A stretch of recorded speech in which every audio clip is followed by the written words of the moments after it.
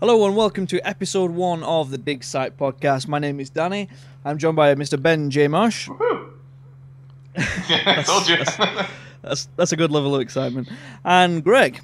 Hi, how's it going? Just one name for Greg. Just Greg. No surname. At his request. I think that should be your online name. Just Greg. Greg. Or just Greg. Just Greg. Just Greg. Didn't you just introduce yourself as Just Danny as well? I did, but I do have a surname. So don't pile all this shit on me. Well, I have a I have a surname. It's Hawkins. What's yours? Never mind. Exactly. In this episode, we're going to be talking all things Game of Thrones Season 7. Before we get into that, we're going to talk about some of the stuff recently announced is the Joker Origin movie. Not starring Jared Leto, and not even connected to the existing DC Universe films. What do you think about that? Bollocks. Simple as. Bollocks. Yeah. I'm sick of these timelines and stuff just being all over the place and not being related. I mean, I get the storylines with DC, like you've got Arrow, you've got Flash on TV.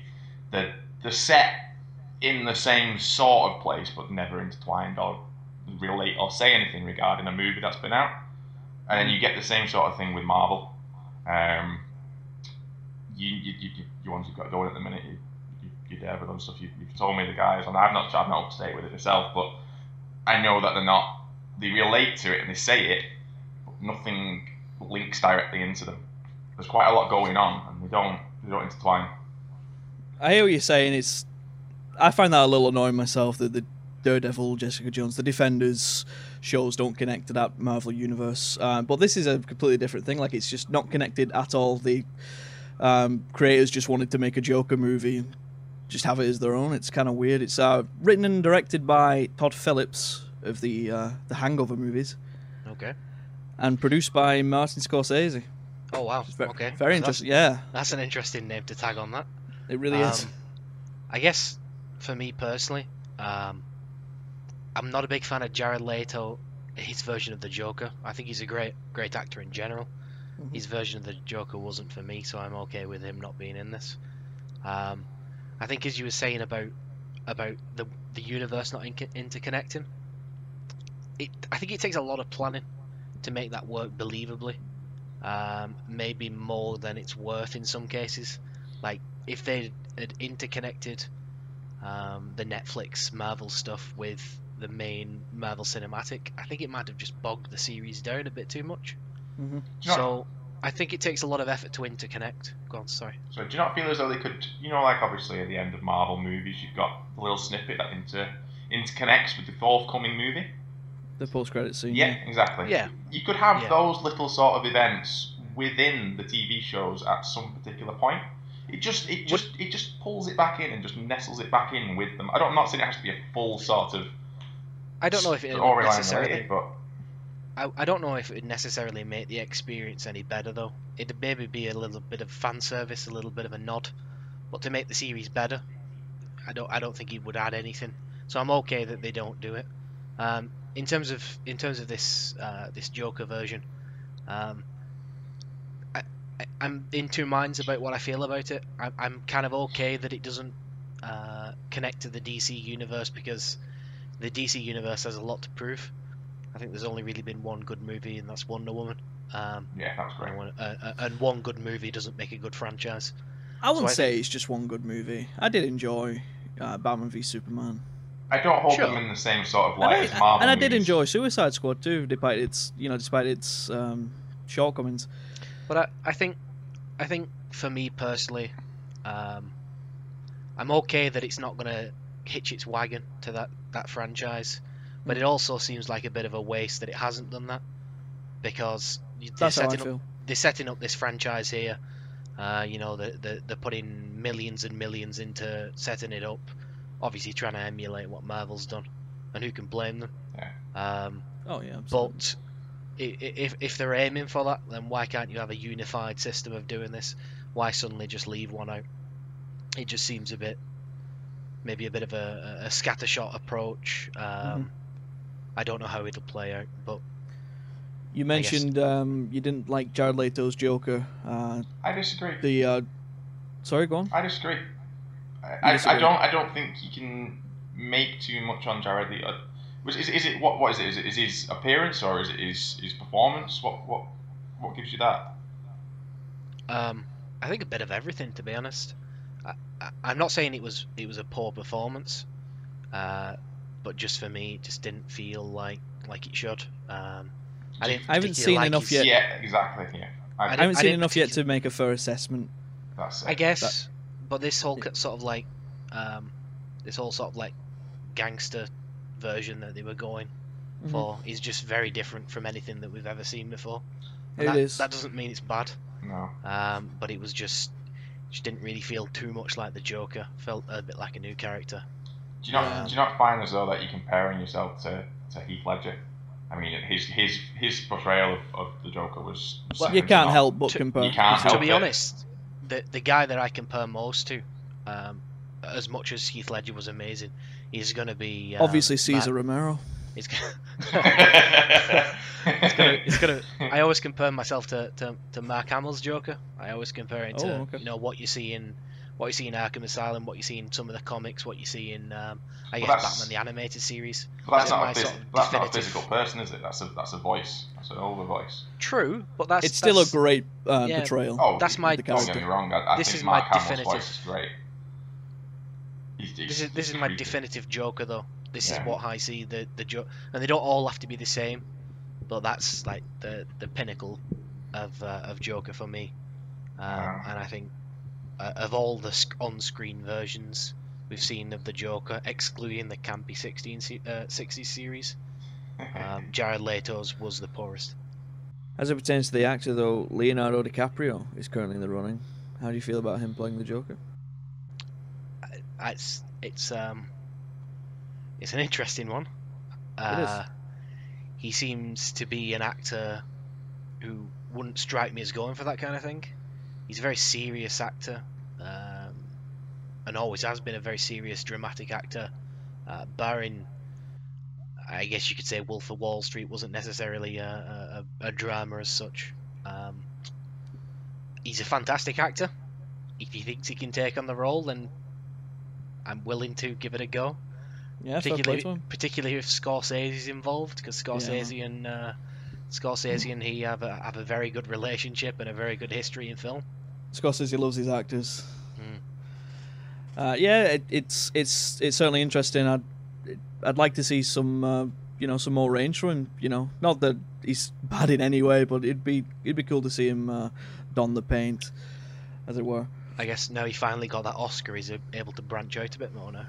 Yeah, that's true. He doesn't have to keep doing these serious Oscar films to try and get something. I was reading some rumours about the movie. Some people are speculating that maybe this is a trial run for a new Joker to be brought into the existing DCU. People are thinking that maybe via a Flashpoint that could happen. What's that? Flashpoint. It's from Flash. So it's a time created by the Flash in error. He's never. Flash can go so fast he can alter time, make a new timeline, make a timeline that has this Joker replace the existing one. They can essentially do anything with the Flash in the universe right now. Yeah, you've not watched the Flash and Arrow and things like that, have you? No, I've not seen the that. The DC versions of the TV series because they have that Flashpoint in it. It's a massive it's now spanned and created the next season, the seasons where it's gone, and obviously spoilers and stuff. Barry Allen is now currently stuck within the Time Force. Interesting. With the TV series. It seems a little knee-jerk to do something like that. I know Jared Leto wasn't well received as the Joker. Yeah. But like you said, we've not seen a lot of him. I think there's maybe like 10-15 minutes, in fact not even that, of him in the Suicide Squad. So it's hardly like we've seen the range of what he can do as Joker. Having the Flash be capable of something like that opens up just a lot of possibilities. I would love to see a Batman Flashpoint, for instance. Like you saw in Batman v Superman, his parents, Thomas and Martha, were played by, I can't remember the actor's name, Negan from The Walking Dead. And the other girl from The Walking Dead. I'm so bad with names right now.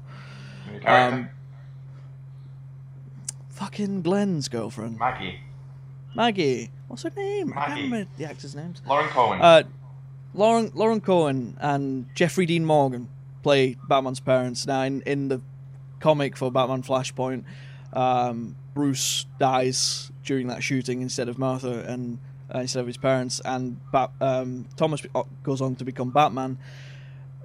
Martha goes insane and becomes the Joker. It's an interesting little plot. And using those two actors, I'd be interested to see that on the screen. Yeah. Especially because you got them in there, and I really wanted those two actors to have something, at least to say. It's just it's like a slow cutscene, isn't it? It's the opening scenes. It almost seems like a waste of those two actors. Yeah. Do you think they'll risk something like that on the big screen though? To do that in a series, I don't. Like The Flash, fair enough, but to do now these multi-million-dollar. I don't personally think they would do it. It would be nice, however. They've touched on it though. They have touched on it. They brought Flash come through in one of Batman's visions. He came through and started talking to him. They have related to Flashpoint, or at least some sort of time travel in the movies themselves. So I don't think that's out of the question. I mean, that is they can essentially do anything with the Flash. If they fuck something up, they can go all X-Men on it and just alter the timeline. Yeah. Flash is their get out of Arkham free card, I suppose. I'm still lost on X-Men though. I'm confused to hell as to where things are up to. You shouldn't be confused. I've explained this to you. I know you have. Okay, a couple days ago, I sent to you a video. It was a video of a game reviewer playing Cuphead, a game I'm eagerly anticipating. I think it looks great. The gameplay was dreadful. So, yeah. I think this raises the question, though: should game reviewers be good at games? Absolutely. I mean, he was terrible. You just put it there. He was absolutely terrible. He spent about 15 minutes doing the bloody training program, which was just jumping up a bloody block. Yeah. And even then, he skipped past half of it and didn't even actually learn what to do. Got into the game and played it like he was playing Mario. He was trying to jump on characters, and the characters kill you. In Cuphead, obviously. I believe the objective was run and gun. Yeah, that was the name of the level: run and gun. So run. The guy was trying to jump on every single kill every single enemy that was there. And it's like, if you read the caption in the total for the level, you would have gathered that and you would have just done what it says. Oh my god, it was depressing. This fella, I didn't look into his background. Where's he from? What publication? I'm not sure. I didn't really look it up. I don't want to shit on the guy too much. Fair enough. Is he more of an independent reviewer though, or does he work for a publication? I couldn't say. I'm sorry. I didn't do the research. Right. I get the feeling. I'm of the opinion that yes, he should be better. If you're going to critique something like that, then you should be getting the most you can, not for your sake, but for your viewers' sake, the most you can out of a series. And being dog shit at a game, he's absolutely not getting anything out of it. Because, I mean, just that video alone, he spent 3 or 4 minutes trying to jump over one single block. When it was clearly telling him what to do. It was literally written on the screen. Yeah. And he just ignored it blatantly.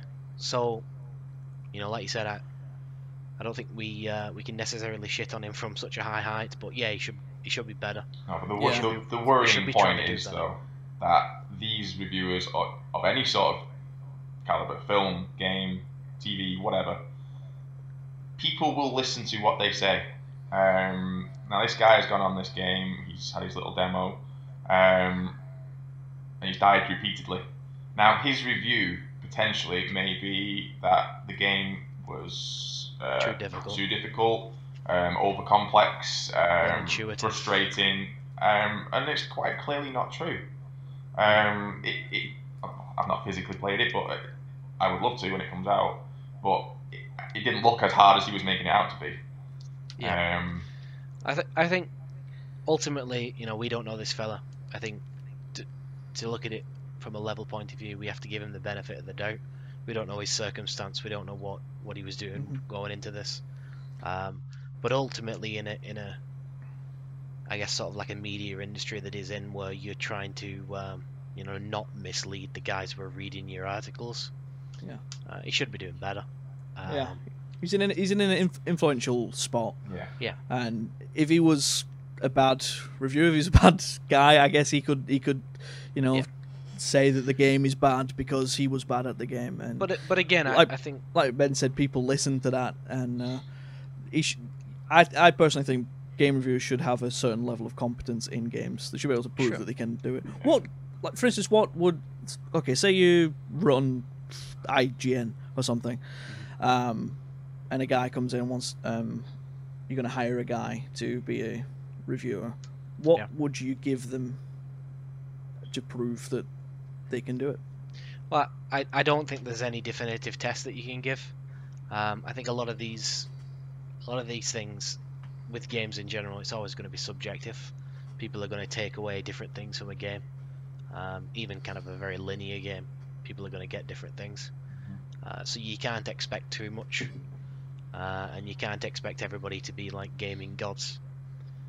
I guess as long as he's got background in games, as long as he's able to complete games, as long as he's able to give them a fair shake of the stick, and if he does have a lot of difficulties in the game, and it's because of his own, I keep saying he in this situation, it could also apply to a she, of course. If it applied he or she, I'd want to make sure that wasn't represented in the written work. If they are just genuinely bad, I wouldn't want them to see them shitting on the game just because they are genuinely bad. But I guess an editor's going to pick that up, aren't they? That's their job. You'd hope so. Yeah, so an editor's going to come along and say, listen, you critique this game for being, poor in these areas, but you had, your performance was an outlier. It was a lot poorer than a lot of most people's. So I would look into that, I guess. The companies could have more of an influence, though. For example, a game that would be more perhaps multiplayer based, for example, so perhaps the new Call of Duty, World War II, you would expect perhaps them to have a game. If they come off and they come at the bottom of the leaderboard, then it wouldn't be a fair representation of how the game is played. You would just be getting annihilated for the entire game. If they're finishing top, second, continuous, and it looks and feels fluent, controls are there, they've had a bit of practice beforehand, they've not just come into it for the first time. I think that would give a more fair representation of a game. Now, like I said, back to Cuphead, he's going to have played that, and people are going to look at that and first timers for that sort of game are just going to be, it looks crap. The guy's not made it out to be as great as I think it's probably going to be. It's going to be fun. It looks fun. It does, absolutely. All right. Game of Thrones Season 7 goes without saying. Massive spoilers. Do not go any further unless you are caught up. Tune out, don't stay. Tune out. Go away. Go watch the show. Then come back and we'll carry on. All right. It wrapped. Finished a couple weeks ago. What do you guys think of Season 7? Best one yet. Best series one yet. So far. Game of Thrones. I mean, it's always had its points. It's had its shocks. Its blood. Its gore. Its sex. The rest of it. It slowed down in the middle. Series 4, perhaps. Series 5. Then it's picked back up 6 and 7. Oh my god, I've loved every minute of this season. It's been shorter. We've been down to 7 episodes. But it's been faster. And you've had everything. There's something happening in every episode. It's linked, it's quick, it's fast, and mate, episode. I just need to take a moment, carry on without me, Jesus. Greg, do you want to take over? I'm a bit bewildered by that noise you made. Yeah. You know how much I love Game of Thrones. I definitely think it's up there as one of the best seasons. I don't know if it is the best, but I've not watched the early ones for quite a while. I don't know if I could narrow it down to a favourite. Season 1 was pretty great. Season 1 was pretty great. Yeah, but as you said, it was fast paced. They condensed everything down to the point where there weren't many scenes where you questioned why they were there. There were a few, Not an awful lot of scenes where you questioned why they happened. It covered. I mean, you think? Are you saying the Unsullied here? Is that what you're on about? Not just that, yeah. Yeah. So the kind of the representation of your core characters was obviously way up. Usually they kind of meander off and show bits of side characters, but it was all just your main guys. They were all Jon and Daenerys and Sansa and Arya and who else. There was very little side guys, but I suppose there's very little side characters left. Yeah. A lot of them are dead. That's true. But he's brought them back together. He has brought them back. You've got Sam. But with the season being so short, there's just no time No. to drift off for side characters. Very rarely does it do that. Season opens up with Walder Frey poisoning his house. Takes his face off, and it's Arya, of course. Yeah, I didn't twig for me immediately that it was Arya. No, it took a minute, and then I realised. I think it was the moment she turned to his current wife. He's obviously had quite a lot of them. He turns to his wife, and she's like, "Not you." And you're just like, he hates his wife. He let the other one just get her throat slit by Lady Stark. So I was like, "What? Do you like this one?" No, but then I thought something's not right. Something isn't right here. And as she said, everyone dies. He pulls back the mask, and Arya's there, just like, "Fuck you all." Stark to the bros. I'm in. It moves on to Euron Greyjoy sailing to King's Landing with a shit ton of ships. I don't know how he's acquired those ships from the Iron Islands over there. They have a lot of hidden trees on those rocky islands over there. They really do. What a rock star Euron is, by the way. He's changed characters quite a lot from the last one. He was a little bit bland in the previous season, and they kind of there wasn't too much of him. amped him up to be a bit more entertaining. He actually did the actor did an interview where he said, "You'll hate Euron far more than you ever hated Ramsay," and he's not gone to that level. Not yet. Not yet. He's not quite at that level, but no, he's not there yet. Yeah, he definitely kicked him up a notch. If he was true to the version of him in the books, though, then maybe. He's in the books. He's probably one of the most insane characters out there. Like, actually, literally insane. And he's involved in a whole lot of crazy shit, like blood sacrifices, and he's pure evil in the books. Kind of almost kind of like a Joker character in a sense. Right. That kind of level of insanity. Is he as charismatic in the books? It's an odd one. So the version in the series seems to be a bit of a combination of some characters from the books. So in the series, Euron has three brothers. Right. Euron has his oldest brother, who's Balon, who's Theon's dad. He has Aeron, I think his name is, but I could be wrong with that name, who is the priest.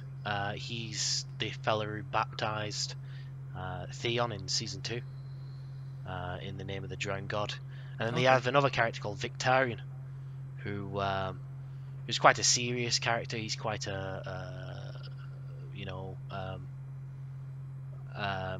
no nonsense kind of guy. And he's the series. Euron seems to be of a bit of amalgamation of Buck Victarion and Buck Euron, somewhere in between. He's a good character. I've enjoyed seeing him.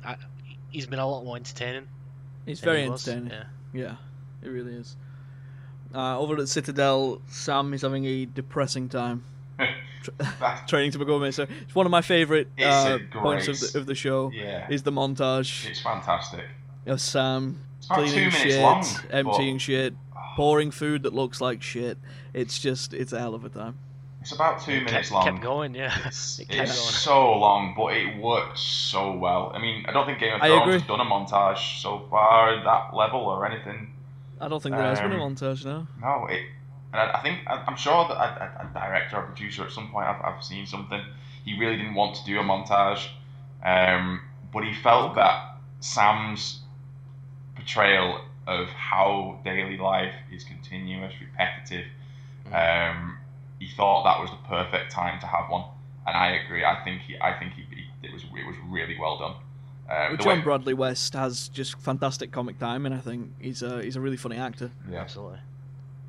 And I love Sam's character progression from the coward that you see in season 1, episode 2 or 3 or whatever. Sam's introduced to him becoming, living up to being a man and being a brother of the Night's Watch and taking charge. And it's I've enjoyed Sam's journey. He's one of my favourite characters. Stealing his dad's sword.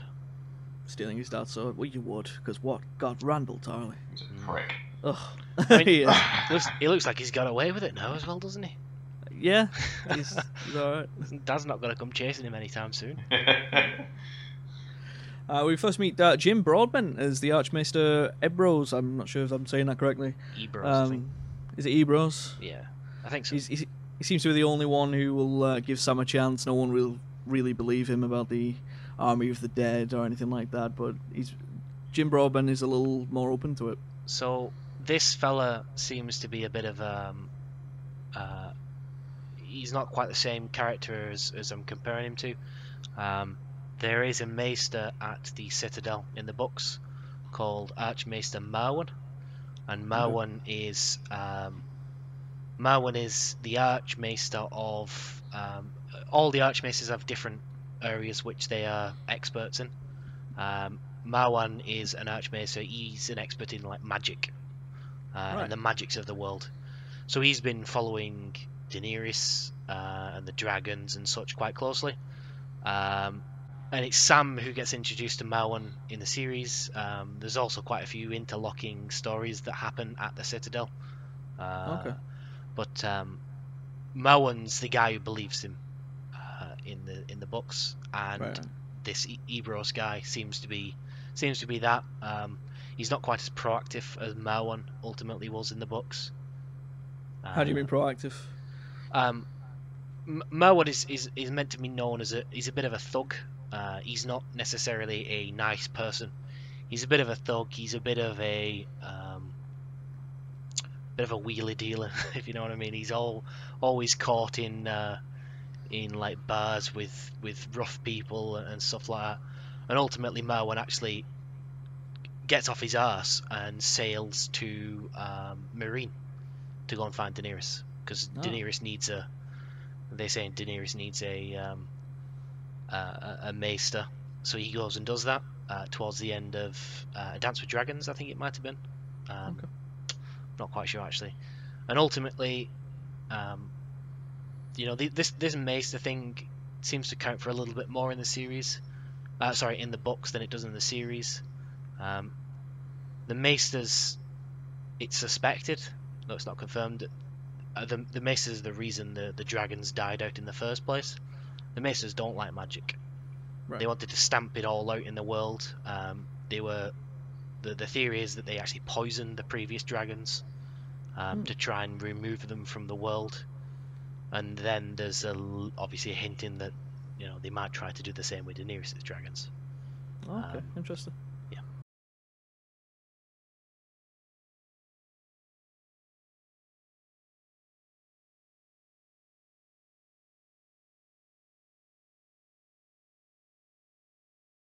From the Citadel, we move on to Arya, roaming the lands, roaming through the wild, and she stumbles across some Lannister soldiers with some familiar faces. One of these soldiers is Ed Sheeran in one of the most absurd cameos I think I've ever seen. How do you? Yeah. What do you think about that? It was placed. I mean, it didn't need it. It didn't really. It didn't add anything with it being Ed Sheeran. The scene itself, I think it added a bit of normality back to Arya. I think that was the intent, yeah. Yeah, that was the intent, yeah. It was just communicating with the soldiers from the Lannister army. That they're just normal people. It was a nice moment. Yeah, to show that these guys aren't all bad guys. They're just following orders. There's nothing that they've done. They're just following orders of their queen. And not everyone is can be assigned to. They're a Lannister. They're a bastard. They're an enemy. Realistically, they're just people. and I think that's something that Arya started to realise at that point. And I she think she could have a I joke. think Arya needed that. Yeah. I think, you know, a lot of people like to support Arya because she's a strong female character, but we also can't look away from the fact that she's a bit of a psychopath at this point. She is a bit of a serial killer and a bit of a psychopath. She's just murdered a room of Freys in her scene prior to this, and sort of no remorse for that. And openly tells the soldiers that she's on her way to kill the queen. Yeah, she openly does that because she's challenging them to stop her, I guess. Yeah. In terms of Ed Sheeran's, they all just laugh. Well, who would believe the little girl? Yeah, they don't take her seriously. No, absolutely. But I think that's that moment there for Arya is she said it expecting some sort of retaliation, but she doesn't get it. She just gets a laugh, a joke, and it just ties it back to they're just normal people. They probably just they probably want Cersei dead themselves because they're sick of what's going on. But that's her queen, and that's their queen, and they just got to follow orders. Yeah, it's a nice moment, and the reason I say that Ed Sheeran cameo is absurd, not because I dislike Ed Sheeran, but it really just took me out at the moment. Him being there. Yeah. It felt a little bit unnecessary. Ultimately, I think it was harmless because it didn't subtract or add anything to the scene. It was just there's Ed Sheeran. Yeah, there's Ed Sheeran. Let's just get him because we can. We'll have him sing. Yeah, a little jarring. But ultimately harmless. It's like adding Harry Styles into Dunkirk. It didn't really. I didn't notice it as much as what I did with Ed Sheeran, but that's because it was in your face. He turned around and looked at you and like, I'm Ed Sheeran. That's pretty much what the camera angle did. Whereas Harry Styles' character, when they did that, it was subtle. It was just a character. He looked like just a normal Marine. He barely said anything. That was fine. I didn't mind that. Looked like. I had to ask afterwards. Which one was Harry Styles? The Harry Styles thing is completely different. He wasn't hired because he's Harry Styles. Yeah. He auditioned as an actor, and Christopher Nolan didn't even know who he was. Yeah. So he got the part just based on his talent. So I'm okay with that one. Yeah. The Ed Sheeran one was clearly just because of who he is, and like I said, it took me out at the moment. Didn't add anything. No. Yeah. I'm not a fan of it really, but the scene was nice. It was a nice moment. Yeah, I agree. As Sam is collecting bowls, just doing his routine, we meet Jorah the Explorer. He's back, reaches out with his disgusting grayscale arm, and he's now at the Citadel. He's in the cell, unfortunately. You just see the arm, don't you? That's all you see. First of all, it's just this arm that comes out of a door, the hole in the door, like a prison door, just shoots out, grabbing for Sam, and it's just the arm. It's like, don't touch. It's disgusting. Just stay away, Jesus. And we'll see how disgusting that is a little later on. Daenerys arrives back at Dragonstone. It's a homecoming. Really cool set at Dragonstone, I thought. The rock formations were really nice, and the big dragon heads. We haven't seen it since Stannis was there, right? Mm-hmm. Yeah. Mm-hmm. I believe it was filmed in 2 places, though, that scene. Okay. There was I'm sure something. Don't quote me on this, but I'm sure one of it was Scotland and somewhere else was in like some sort of Spain. And it was 2 different. I think the beach was the area that they liked, the rock formations. Like it looked like sort of scales from the back of a dragon. It looked like the ridge from the back of the dragon on repeat. It kind of looked like this is the right area for where dragons come from. Well, that's not necessarily. Sorry, again, I'm going to bang on about the boot books. Cool. Dragons don't come from Dragonstone. No, I didn't know, but in the past. The Targaryen family, who came from Valyria, which was kind of much closer to Meereen than it is to Westeros. Mm-hmm. The Targaryen family sort of moved there. The Targaryens weren't necessarily a high noble family in Valyria. The reason they're so important these days is just because they were pretty much the only family to survive the Doom of Valyria, and the dragons that they kept on Dragonstone because they lived there for a while were pretty much the only dragons to survive after Valyria went tits up or whatever it did. Okay, cool. Episode 2, Melisandre arrives at Dragonstone and tells Daenerys and Tyrion about Jon, how important she thinks he is. That spurs them to send a raven to Winterfell, asking Jon to come to Dragonstone and bend the knee, which is something we're going to hear a lot in this season. You love Emilia Clarke for that. You do. I don't like Emilia Clarke's ruler voice. No, you told me that. It bothers me. She's got a nice enough voice. It's fine, but she goes into she slows down when she says it. She slows down and she's bend the knee. It just bothers me. Can't help it. The Archmaester and Sam have a look at Jorah. The Archmaester tells him he's only got 6 months before losing his mind, and he'll give him one more day. Jorah looks at his sword, and they both look at the sword, I think implying that he should maybe kill himself, because they're going to send him to Valyria, right? Yeah, I guess. To live out his days with the Stonemen. The Stonemen. Yeah. I think I like Ian Glenn, is it? Yes. I like his portrayal of Jorah. I like Jorah as a character.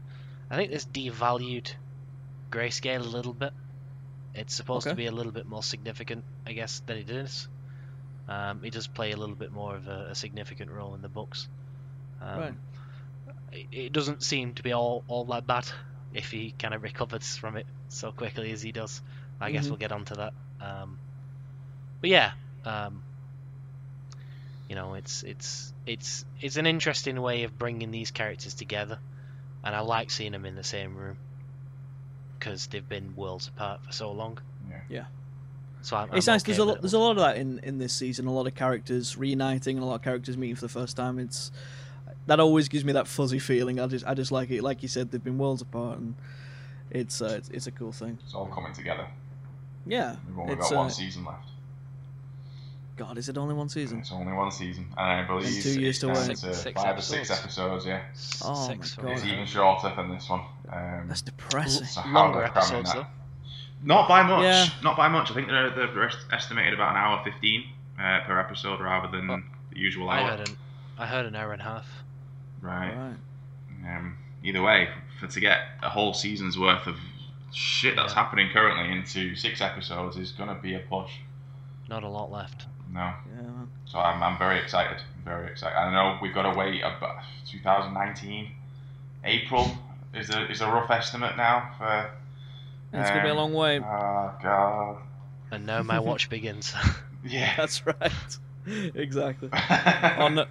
On the way out the room, Jorah reveals his last name to Sam. Tells him that he's Mormont, and that kind of lights a fire under Sam to go look for a cure for him. Because of how highly he regards the Lord Commander Jeor Mormont. From there, we go to one of my least favourite scenes of the show. Come on, it's your favourite. It's the sex scene with Missandei and Grey Worm. Right, yeah. If you can call it that. It's not sex. There's not a lot going on. He's not got a lot going for him, let's say that. This is one of the scenes that sprung to mind where I said there wasn't much wasted. I think this is literally Ken and Barbie. This is Ken and ultimately, Barbie. The woman who plays Missandei is very, very beautiful. We get to see her pretty much naked. Great, but still, the story needs to go places, and I don't need to spend 4 minutes watching two blunt ends bump. That's a great way to put it. Also, I hate how every guy in the show just knows how to give head just from doing nothing. What the fuck? Jon and Ygritte. And he was like, fucking master, she loved him. She loved it. Same thing here. Like, and this scene spawns one of the worst delivered lines in television. I hate it. It makes me cringe, but we're gonna get there a little later on. Sam tells the Archmaester he's found a way to cure Jorah by Maester Pylos. The Archmaester unfortunately informs Sam that Maester Pylos died from Grayscale attempting it. That doesn't deter Sam. He sneaks into Jorah's room that night and he does the procedure. And oh my god, it's disgusting. It's alright for Sam. I know it makes him throw up perhaps a little bit, but... It's a very well done scene. It looked so painful. Ormon's got the worst part of it. Yeah. Oh, Jorah, poor... Jeez, that's like having every single bit of your skin flaked off. That's exactly pulled what off it's with like. a pair of tweezers all over you, apart from perhaps your face and your... What is it? His right arm? Perhaps not his left. But his entire chest, his abdomen, everything. Ian Glenn played it so well. He's groaning, he's squeaking, he's whimpering. There's pus coming out of the wounds. It's absolutely disgusting. But a brilliant scene. I thought it was played really well. Makeup effects, fantastic. They were, yes. They looked dragon scalish as well. It looked just really strange. As he like, there's a scene where he gets the tweezers and he pulls a flake up, a big flake comes up, pulls it off, and the pus comes out. It looks like a flake from like a lizard or some sort of reptile. But you can feel it. You know when you get a scab and you get the wrong end or accidentally get something, and you pull it. Oh my god! You feel the pain that's about to is going on at that moment. It for was Jorah. done very well. It was props to the visual effects guys, the makeup guys. They did very well. It looked horrific. Yeah. We get another reunion of characters now. Arya meets up with Hot Pie. When did we meet Hot Pie for the first time? Was that season 2, season 1? I think it was season 2 because it was after Sean Bean got his head lost again. Yeah. He always dies in pretty much everything he does. She was on a little journeys after that, obviously after leaving King's Landing. Yeah, they were on the wagon. They were on the wagon. The majority of those guys were heading to the Wall to join the Night's Watch. That's right. Arya was going to be dropped off by Yoren at Winterfell. That's where she met Jack and Hagar, right? That's right, yeah. Mm-hmm. Hot Pie tells her about the Battle of the Bastards, about the Boltons losing, and Jon retaking Winterfell. It's interesting that they call it the Battle of the Bastards in the show. I find that kind of cool. Well, in a minute we'll talk about it in a second, but another thing I find interesting is if they were going by books. So we're off the books now. They're following their own pretty comfortably, yeah. At this point, yeah. So the Battle of the Bastards would never happen in the books, right? It doesn't look like it's going to happen, no. It's a completely different series of events. It doesn't seem like Ramsay is going to be Jon's problem to deal with. Okay. Bear in mind, Jon's dead in the books. Yeah, right. So he's not going to. That's where the books ended. Yeah, he's not going to be doing much fighting at the moment. Obviously, it's almost guaranteed that he'll get resurrected as he was in the series. So. The situation at the moment in the books is Roose Bolton's still alive, as is Ramsay, and Stannis is heading towards Winterfell, or at least currently venturing around the north to try and build up support to go and attack and try and take back Winterfell from the Boltons. Right. But there are forces on the inside of Winterfell that are working against the Boltons as well. Jon receives Sam's letter about the Dragonglass at Dragonstone. Also receives a letter from Daenerys inviting him there. It's a win-win. It is. I mean, he needs to go there. What a coincidence! It's almost like it was. It's almost like it was written by someone. Yeah. Who would have thought? Jon obviously needs to go there. His only concern at this point is the army of the dead. That's all he's thinking about. And without consulting his men, without consulting Sansa, he accepts the invitation to go to Dragonstone. It's something he does a lot this season. Yeah, makes rash decisions. One of the things that I quite liked was that he at least recognised he was doing it.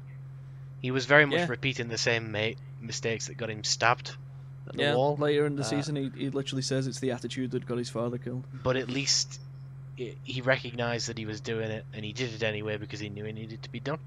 Yeah. So his conviction has not wavered despite being killed. Out in the wild, though, Arya comes face to face with Nymeria and her pack. For the first time since season 1, we're seeing Nymeria. Mm-hmm.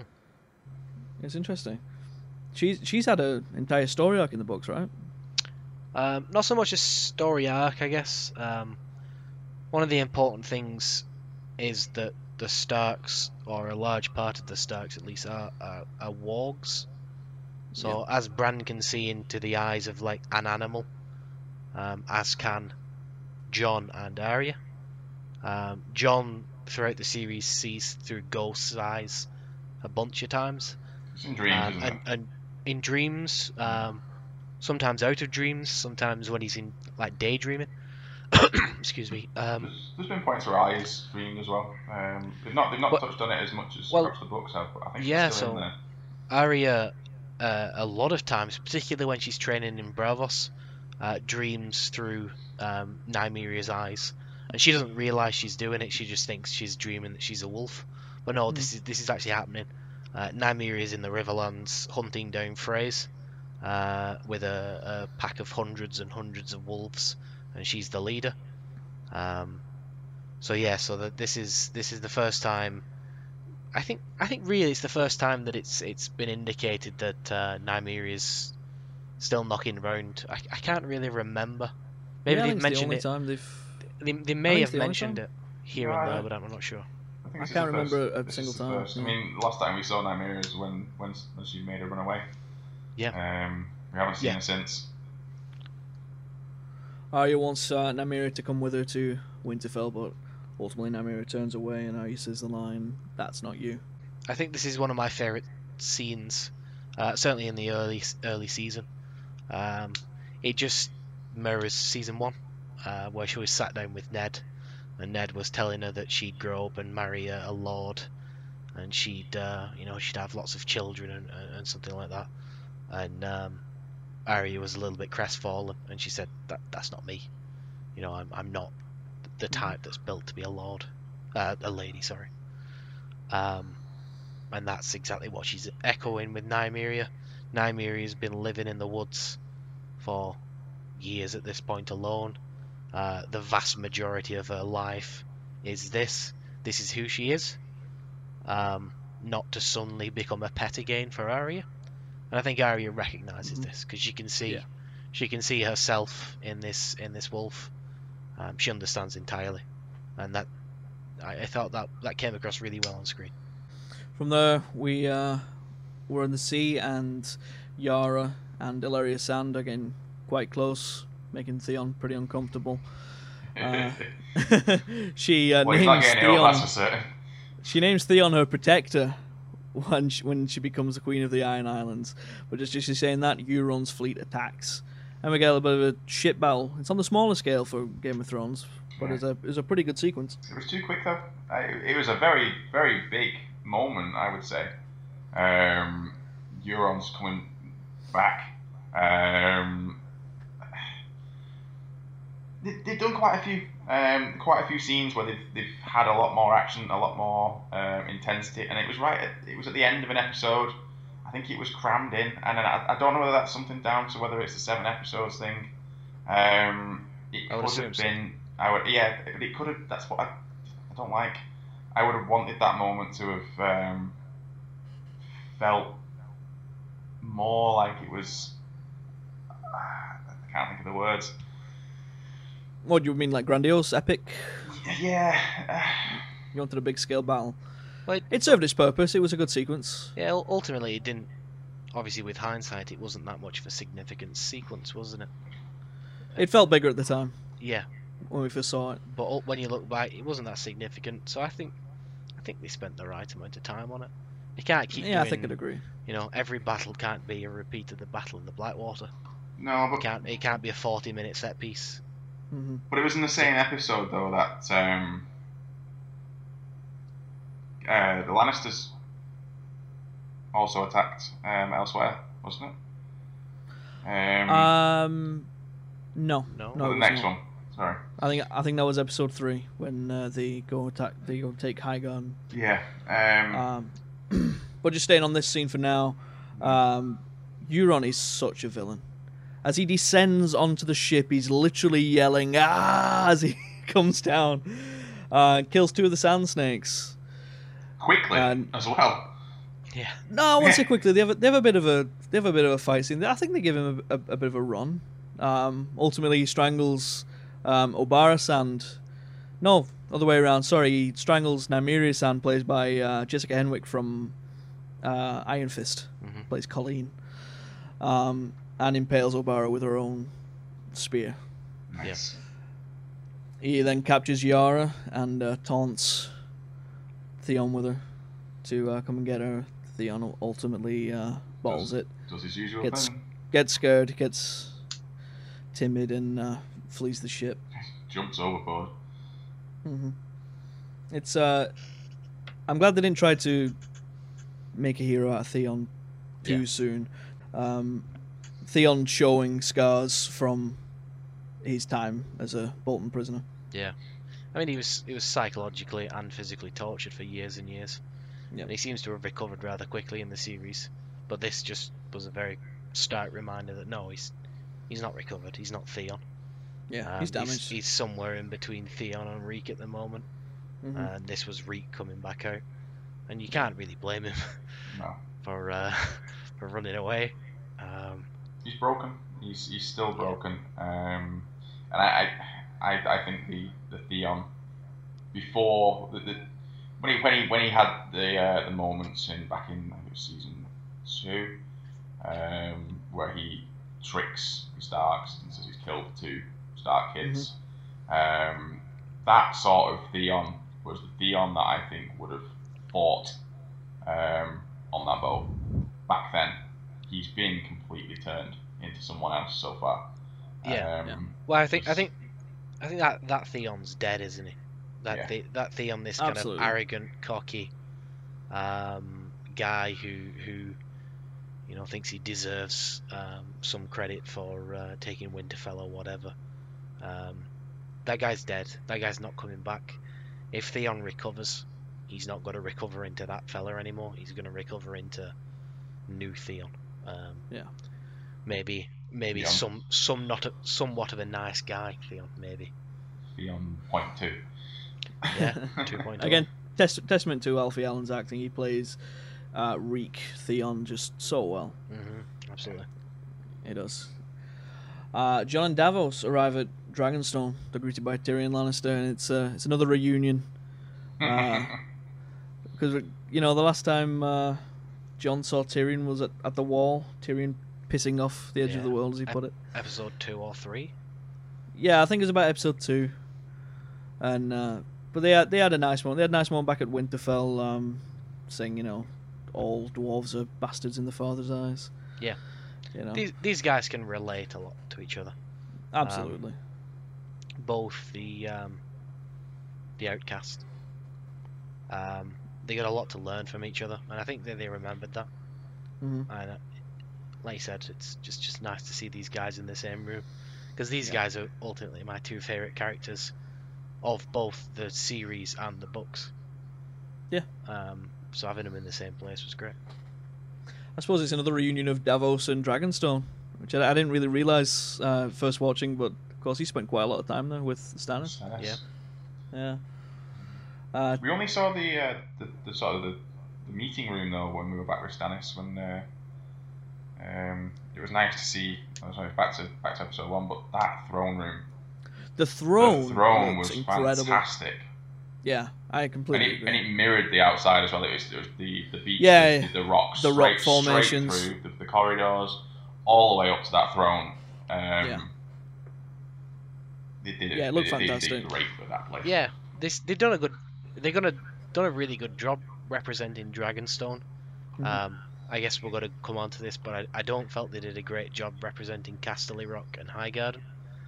But they definitely did a good job with Dragonstone. Jon and Tyrion talk on the way up to the throne room. They say Stark men don't fare well when they travel south, and Jon says, "I'm no Stark. I'm not a Stark." And just as he says that, Rhaegal flies over the top, just pointing out the connection between those two. Yeah, first time Jon sees a dragon. Yeah, I suppose it is, isn't it? It is. It's the first time I see a dragon, and it's it's a moment where you probably would be expecting the dragon to fucking pick you up and take you away, because it was. I would have been shitting myself if that that happened to me. I mean, never seeing this, hearing of them, obviously. All of Westeros has probably heard of the dragons of Daenerys, but to physically see one and it flying directly over your head in a place where you're not feeling too comfortable and a bit sort of on edge, probably would have been a moment for even Jon Snow, who's stood at the Battle of the Bastards on his own in the middle of a field, just with a sword, with a barrage of horses bailing down on him. I think it might have been a little bit like that moment of, this is it, shit, Christ, it's gonna something might happen here. Jon finally gets into the throne room and we hear Daenerys' 1,000 titles. So let me see if I get this right.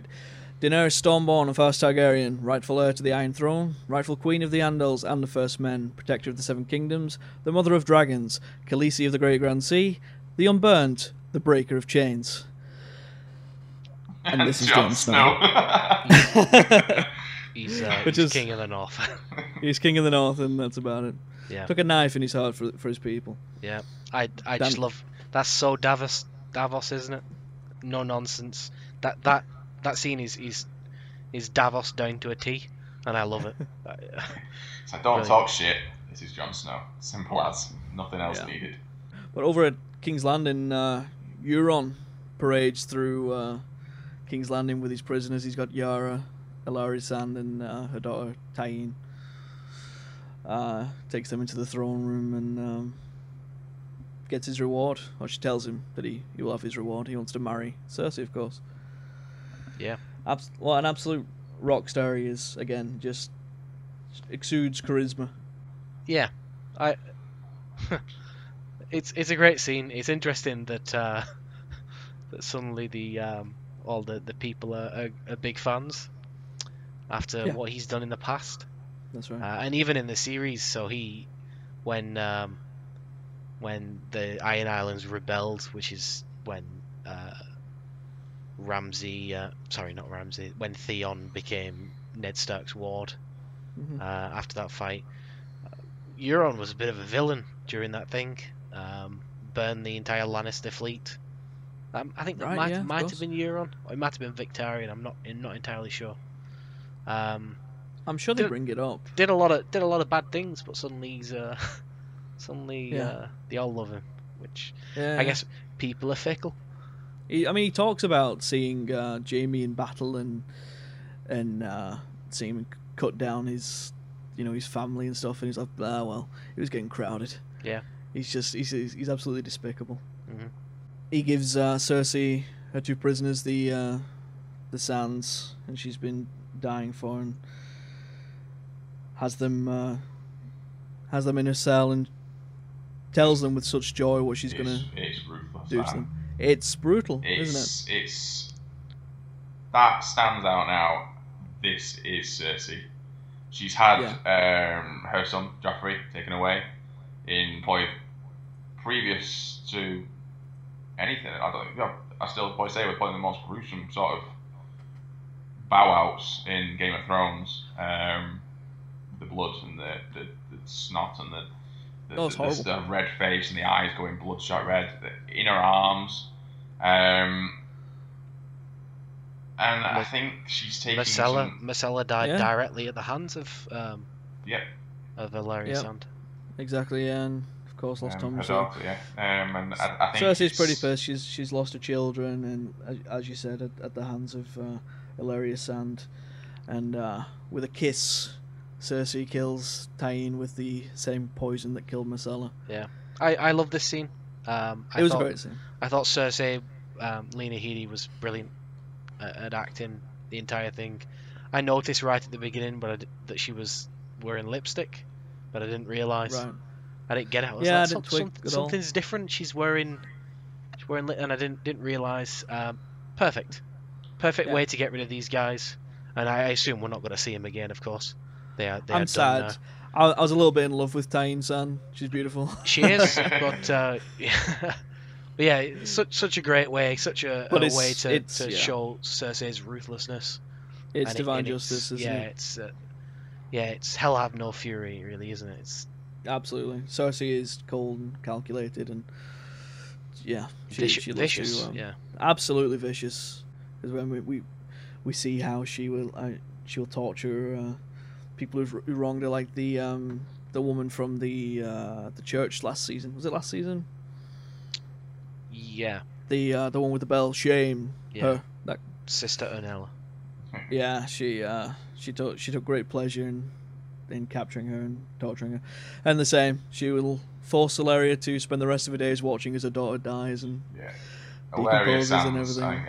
as an actress there, that sort of reaction and portrayal of how she's feeling at that moment, when realization as to The two of them, I mean, they going look to at each other be like, here, oh my yeah. god. Like, I'm I going can't to believe. be here for the rest of my life. They're going to keep me alive looking at my daughter as she rots and turns into ash and bones. It's, I'm not a fan of Valeria Sand. I No, think she's a but bitch and deserved it, she but is. at the same time, it's heartbreaking to see because they played it very well. She's not had much luck. Mad luck. Like, I mean, her husband had his eyes and skull crushed, and now two of her daughters have been killed, and a third one she's going to watch die. Yeah. It's not worked out for the Sands. Bran finally arrives at Winterfell. He's returned. And oh my god, he's a creepy motherfucker. He's not Bran. He's no longer Bran. He's the three-eyed raven. He is. This is an interesting turn for his character, I guess, because the last time we saw him, an episode or two prior, coming through the wall, he seemed all right. He seemed okay. Yeah. He didn't seem like creepy stalker child. Like It was the sort of guy that would. It's a rough trip from the wall to Winterfell. Yeah, absolutely. Things have gone really rather badly for him in that series. Well, Sansa's speaking to him. He tells her that he is the three-eyed raven, and it's just kind of creepy. He then goes on. Special conversation with her, really. I mean, he's obviously. You were beautiful that night. You were raped. Oh my god! He tells her that Obviously she's beautiful coming back in a wedding to- dress the night she was raped. Ah, man. There's better ways, Bran, to tell people that you know everything. Yeah. I can see everything. I've seen everything that is, was, and ever will be. But the one thing you pull out of a hat is how your sister was raped. He could have said anything. I watched you stand there while Littlefinger killed your aunt, or anything. You know. I saw you pick your nose that one time. Yeah. Exactly. Yeah. Yeah. You look so beautiful. He could have talked about the Battle of the Bastards. I've just seen you with the dogs, with Ramsay Bolton. You were ruthless. But just anything. But the one thing he comes up with is just something that just shocks him. She just goes. Back at the Citadel, the Archmaester inspects Jorah, and the infection is no longer active. He's free to go. It's a miracle.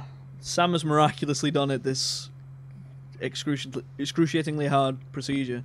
Not got a lot of scar successful. tissue either, considering he had all that shit peeled off it. No. Looks alright. Kind of looks like Deadpool now. Yeah. Just under the suit. Heals really fast. Like a burnt penis. Jesus.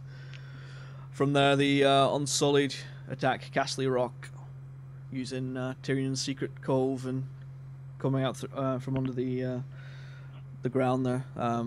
Did you have something to say about Castle Rock there, Greg? Yeah, so Castle Rock is it's never a scene in the books. You never see any characters there at Castle Rock, but it is described. And Castle Rock is supposed to be carved out of a mountain, a huge mountain. The Castle Rock itself is supposed to be massive, absolutely colossal.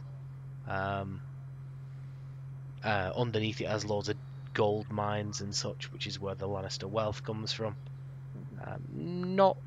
It didn't look quite like it was shown in the series. Okay. It actually looked a little bit small in the series, and didn't look as impressive as it should have done. But a very big turn of events though follows from. Obviously, you're expecting the Unsullied to arrive. They take Castle Rock. And then Euron shows up and he's teleporting boats. Yeah. Well, not to mention how the Unsullied got there in the first place. They People get around fast. Yeah. It's like last season, Varys showed up at dawn, and then a minute later was on the ships coming from Essos over to Dragonstone. This is your you're jumping around the moment. This little period where things are starting to jump around. Yeah, this happens so much in this season. People just travelling around absurdly fast in this world. The Lannisters, or the Lannister army, approach Highgarden. Which is why it was so easy to take. Yep. And again, Highgarden's another one that should have looked a little bit different than it was described. How's it described? It was described again as a very big, beautiful castle. Loads of gardens, loads of beautiful hanging gardens and such like that. They even describe it in the series like that, where Marjorie or Olenna will talk about how nice it is at Highgarden. I think she was telling Sansa about it when she was going to marry Loras to him. And it didn't look that nice of a place. It looked a little bit run down. We don't even see the battle for Highgarden. It just skips ahead and the Lannisters have won. And then we get the scene. One of the scenes of the show is Olenna and Jaime. Yeah. Before Olenna dies. And a masterclass by Diana Rigg again. Without a doubt. Yeah. Yeah, she's played it fantastically all the way up, and she just outdoes herself in this scene. She finishes on a high. If she really does. If you're ever going to have to go at the hand of your enemy, then kick him in the balls when you do it.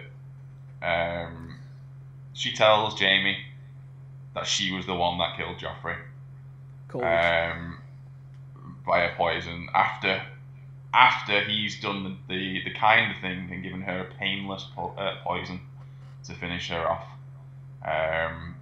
But I mean, he is still killing her. Yes, I know, but in comparison to the way that Joffrey died, he's and the way killing me nice. She describes it to him that she enjoyed every moment.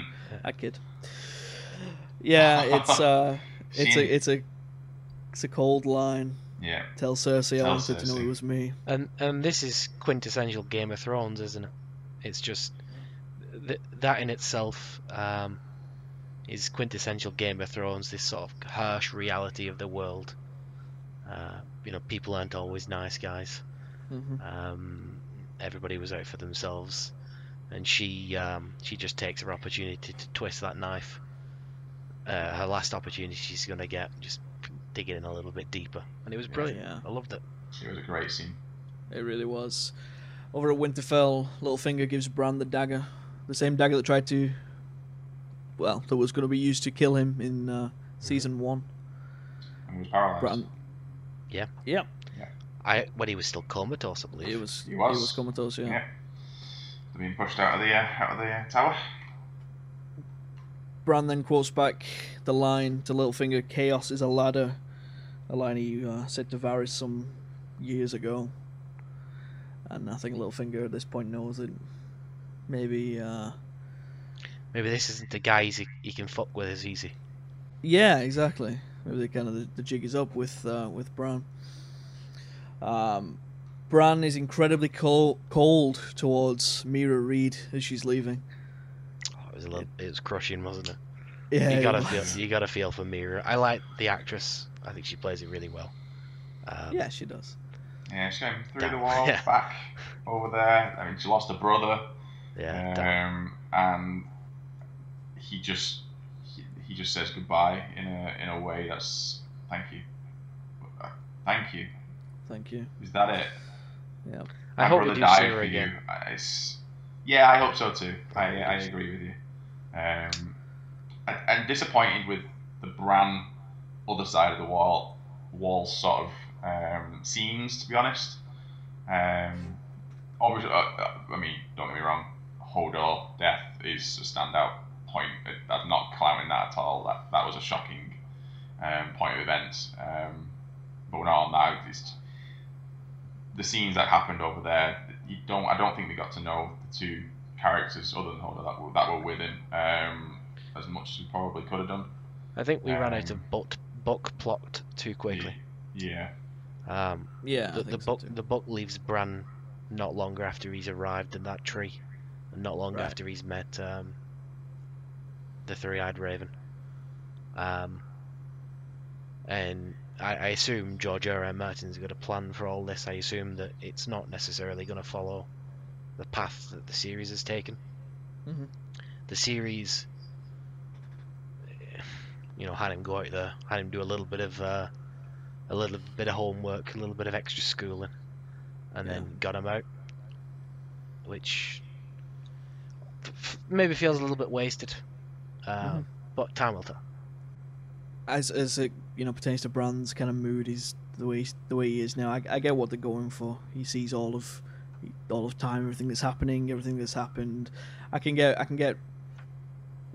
see where they're going. Why he's so numb to the world. It's kind of a similar thing to Dr. Manhattan from Watchmen. Yeah, that's a very good point. Actually, I never really thought of it that way.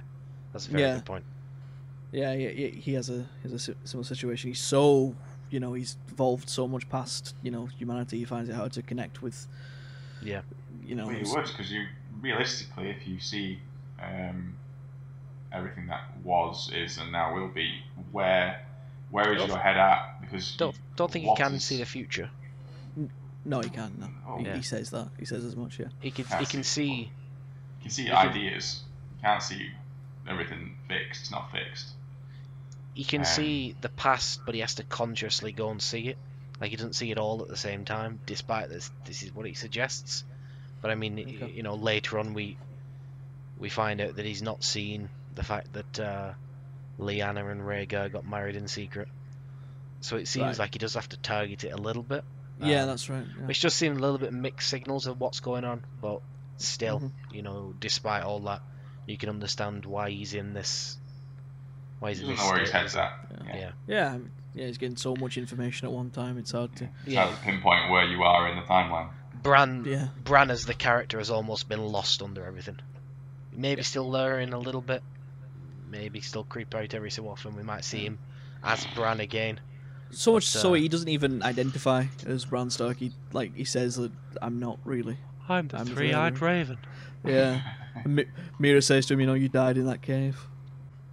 And then Arya shows up at Winterfell, was promptly told to fuck off by the best guards ever. Yeah. Right. Yeah. Who stood outside. She tells him exactly who she is. No, she's dead. Arya Stark's dead. He even tries to punch her in the face. Jesus. Who is this guy? Can you imagine? Can you imagine actually if he hit her and then Sansa found out that these two guards had turned away her sister, who she hadn't seen since series 1. Let's imagine Arya didn't go off and do all this great stuff. She's just been barely surviving. She's still that little girl, and she finally gets back, and this dude clocks her right in the jaw. God, that's grim. They go and tell Sansa, don't they? They go to her room. They tell her that they had this girl that came. She was probably a nobody. And Sansa realizes, she's like, no. Well, she realizes because she named Sir Roderick and Maester, what's his name? Maester from Lewin. Season 1. Maester Lewin. Yeah, so Sansa knew who it was. She goes and finds her down in the crypt, looking at the statue, and it's another reunion, but it's a little awkward, I thought. What do you think of it? They've never got on, have they? Sansa no. and Arya, so they've never been the closest. Yeah, they absolutely didn't get along the whole time. Sansa has been this girl who's always wanted to be a princess, a queen, dressed up, dolled up, and marry she a got prince, that with live happy ever after. got that with Joffrey. Whereas Arya's never wanted that. She wanted to be a fighter. She's always wanted to be part of the little, well, not the little people, but the normal people. She's never wanted royalty. Like Sansa has, and I think that showed their sort of two polarities when they both met again. So the one of the siblings that Arya was always closest to was Jon. Yeah. Obviously Arya wasn't necessarily an outcast, whilst Jon was, but Arya always felt more kinship with Jon, whereas Sansa, it's hard to say who she felt most kinship with because she was so wrapped up in her sort of her little world of princes and princesses. Yeah. So yeah, no, they absolutely didn't get along, and you can see that, suddenly not everything's going to be great just because she's back. There's still some issues there. Yeah, they're happy to see each other, but that stuff is still absolutely, there deep down. And I mean, if this whole time he's still views Sansa as this kind of. I mean, she was a bitch in season 1. Oh yeah. Like in the first couple of episodes before all the shit went down, like she was horrible in the first episode. There's a scene in King's Landing where Ned goes and brings her some dolls, and it's like, yeah, these are the ones that Princess Marcella used to play with, and like Sansa just shit all over, and testament to Sean Bean, he looked crushed. Like Sansa was just horrible. But John knew Arya. I mean, I think it was episode 2 of season 1. John gives Arya Needle. Yeah. She gets Needle from John. John knows exactly who Arya wants to be. And that's why she treasures it so much. Yeah. Yeah. It was given to her by John. It's not necessarily a special sword. It's not a Valyrian steel sword. It's just a sword. But it's because it was a gift from John. That's why she treasures it so much throughout all these seasons, to the point where when she was training in Bravos, when they told her to get rid of all of her stuff, she keeps it. She hides it in a wall, because she doesn't want to let go. She don't want to let go of her relationship with John, and that's one of the things that kept her Arya Stark as opposed to becoming nobody. She loses it when she's with the Hound as well, doesn't she? To the guards. Yeah. Right, Polliver. I think Polliver was it who stole it. Yeah. Oh, okay. And then she stabs it through his throat. Yeah, I remember that. Yeah, it was one of your favourite scenes with another classic quote from himself with the Hound when he's talking about the swords. Mm. I think I'll take 2 chickens. Yeah. I'll eat every fucking chicken in this place, or whatever the line is. I love the Hound. He's great. Sansa takes Arya to go and meet Bran. And Bran is Bran. But Bran, I think he's developed a little bit of tact. I think maybe after he said what he said to Sansa, he's like, fuck, I shouldn't have said that. Because the one he uses for Arya is he mentions a list, and that's how she knows. So it's a little better. Subtle. But then Sansa questions that. What's this list? I think Arya had already mentioned the list by that point, but I don't think she'd taken it very seriously. Yeah, but because it had come out from Bran, and she was talking about who was obviously on the list. They're most of them are dead. It's like, oh, okay. Yeah. It doesn't explain. Bran gives Arya the dagger the Littlefinger just gave to him, and she'll be using that a little later on. With a dragon's stone, here we are. We've arrived. It's the worst line. I can't stand it. As Daenerys and Missandei are walking we need down. a drum roll for this line. I think we do. It doesn't need any more build up. As Daenerys and Missandei are walking down the steps, Daenerys asks, "What happened between you and Grey Worm?" Missandei delivers many things. Oh God! Why even write it? Why even write that line? Maybe it doesn't sound as bad to you or to anyone else, but I just find it so cringy. It's horrible. Can you imagine many things? The series ended there. It was like many things. Duh, duh, duh, duh, duh. Oh my God! What happened? Many things. Many things. Many things. Many things. Oh God! How many times? That's enough. It's enough of that. Daenerys goes and speaks to Jon, and Jon shows him her finger paintings. The drawings. That's right. He's just done. Yeah. takes her into the cave and shows her there's a shit ton of dragon glass in there. But hang on, there's something else. What's that on your sleeve? It's not chalk. It's look. These drawings were definitely made by the Children of the Forest. They weren't. You didn't just do it. Nope. No, it was definitely them. Look, First Men. Look, White Walkers. They're fighting White Walkers. It's You can see him just turn to Davos and he's just like wiping his jacket up. You've got a bit on you. Just rub it off. This scene be is cool, played be so cool, guys. Come on, be cool. We can pull this off. this scene is played so straight, but I couldn't help thinking that he's just drawn those. He's literally just drawn them. But it works because that's what persuades. She buys it. Yeah, she does. That's what persuades Daenerys that there is White Walkers. It's the first little bit of evidence, other than what Jon has said, that points directly to the fact that what he said is true. Mm-hmm. Back at Winterfell, Arya and Brienne spar.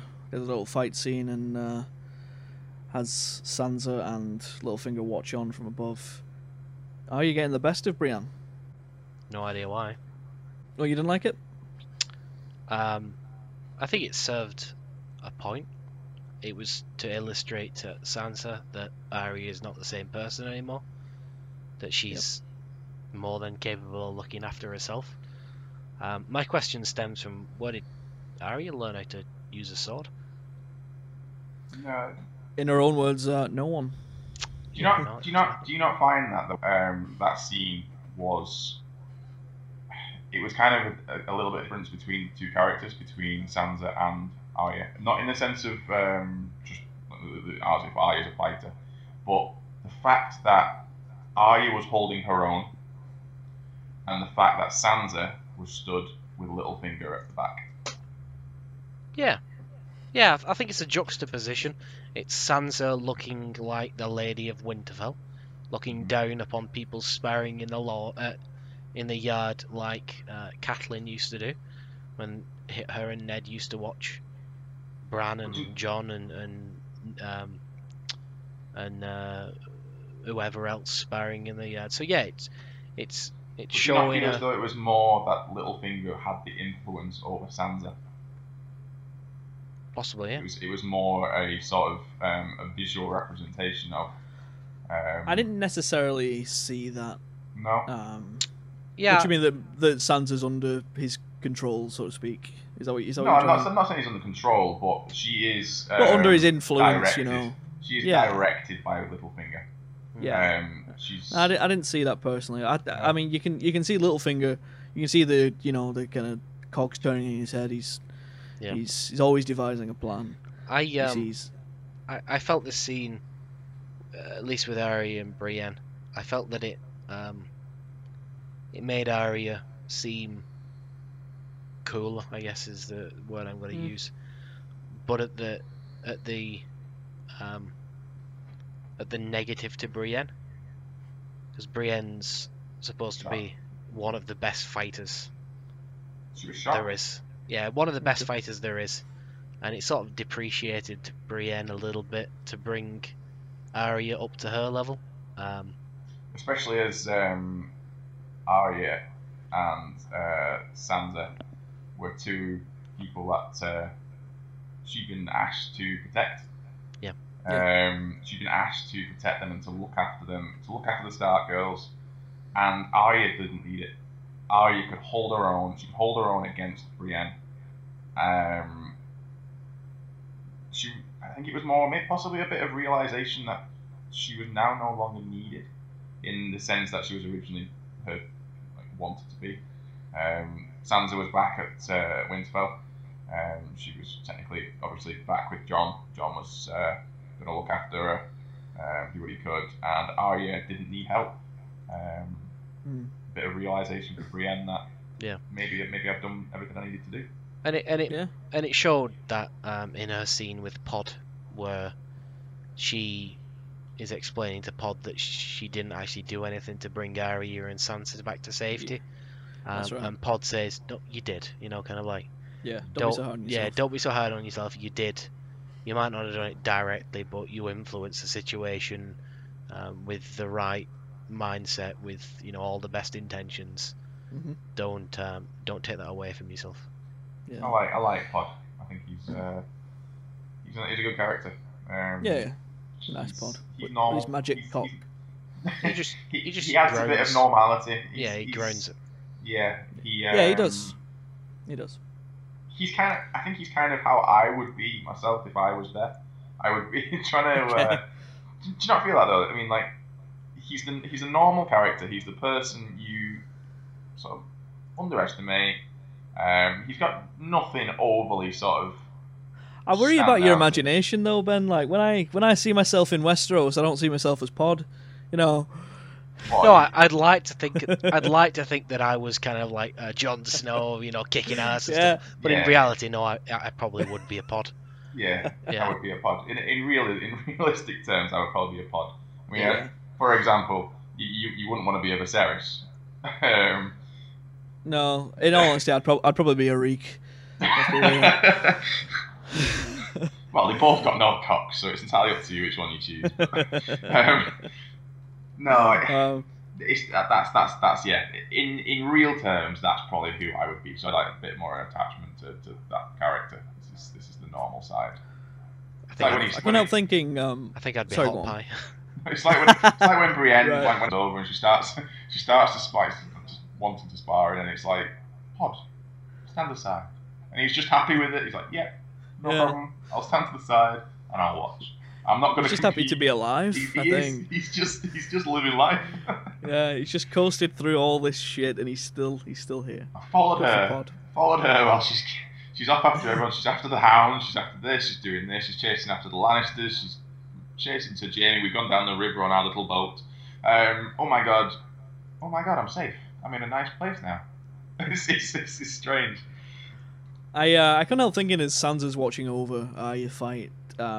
How just useless do you feel at this point? Like all his siblings have gone on to achieve so much. Jon's now, king in the north. He was Lord Commander of the Night's Watch. He's done so much. Bran is the three-eyed raven. And now he's just this amazing fighter and faceless man. And Sansa's just, she's Lady of Winterfell, but she's been a victim the entire time, pretty much. The only thing I'd say that Sansa has had a direct influence on the changing of events is obviously The battle. Communicating Yeah. with Littlefinger and getting the Knights of the Vale to come to help. Yeah, she could have given Jon a bit of a warning. Yes, you really could. It almost was too late. Let's face it. They almost all died. Yeah. Give it another 2 minutes, and that whole crowd would have been dead.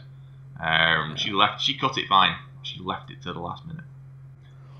Over at Highgarden now, Bronn wants a castle. They're discussing. He gives him his gold. We get a nice little comedic moment with Dickon Tarly. Dickon. I love Bronn's reaction to that. It's just great. Jerome Flynn plays Bronn so well. I love Bronn. Bronn's one of my favourite characters. Yeah. At this point, we hear the Dothraki coming over the hill in the distance. We hear their screeching. Well, you hear something. You don't know it's them yet. Yeah, I think that's just the sound of them teleporting in. That's right. They arrive again really quickly with no explanation of how they got there, but Yeah. maybe I don't Drogon carried them. Yeah, they've not heard of scouts in Westeros anymore. They just These giant nets dragging across the sea. scouts Yeah, out the thing. Each Dothraki held onto a spike on Drogon. No, but do you know what this scene reminded me of when I saw it? Lord of the Rings, the third one, The Return of the King, when the Ride of the Rohirrim come over the hill.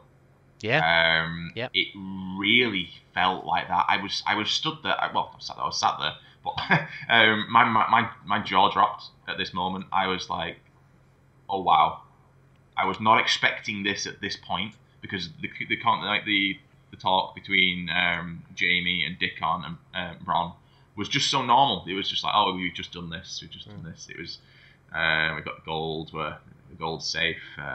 It felt like they were tying up an episode. Yeah, the gold is going through the gates at King's Landing at this point. Yeah. I think someone said something like that. Yeah, the gold is safe. We just need to get these carts in. It's going to take a while, but yeah, we're all right now. We've done that. We've done what we needed to do. And then like Greg said, you hear this sound. You don't know what it is. The rumble. Yeah, and these little jeers and these little cheers and screams, and whoop whoops or whatever they're doing. Whoop whoop. Whoop whoop. That's the sound of the Dothraki. But then you just see this this very wide shot of the hillside, and it's covered. It's covered from left to right of the screen with Dothraki horses. It's a great shot of them coming over the hill. As they come over the hill, so does the dragon, And Khaleesi. bellowing huge, and Khaleesi and Daenerys riding on top.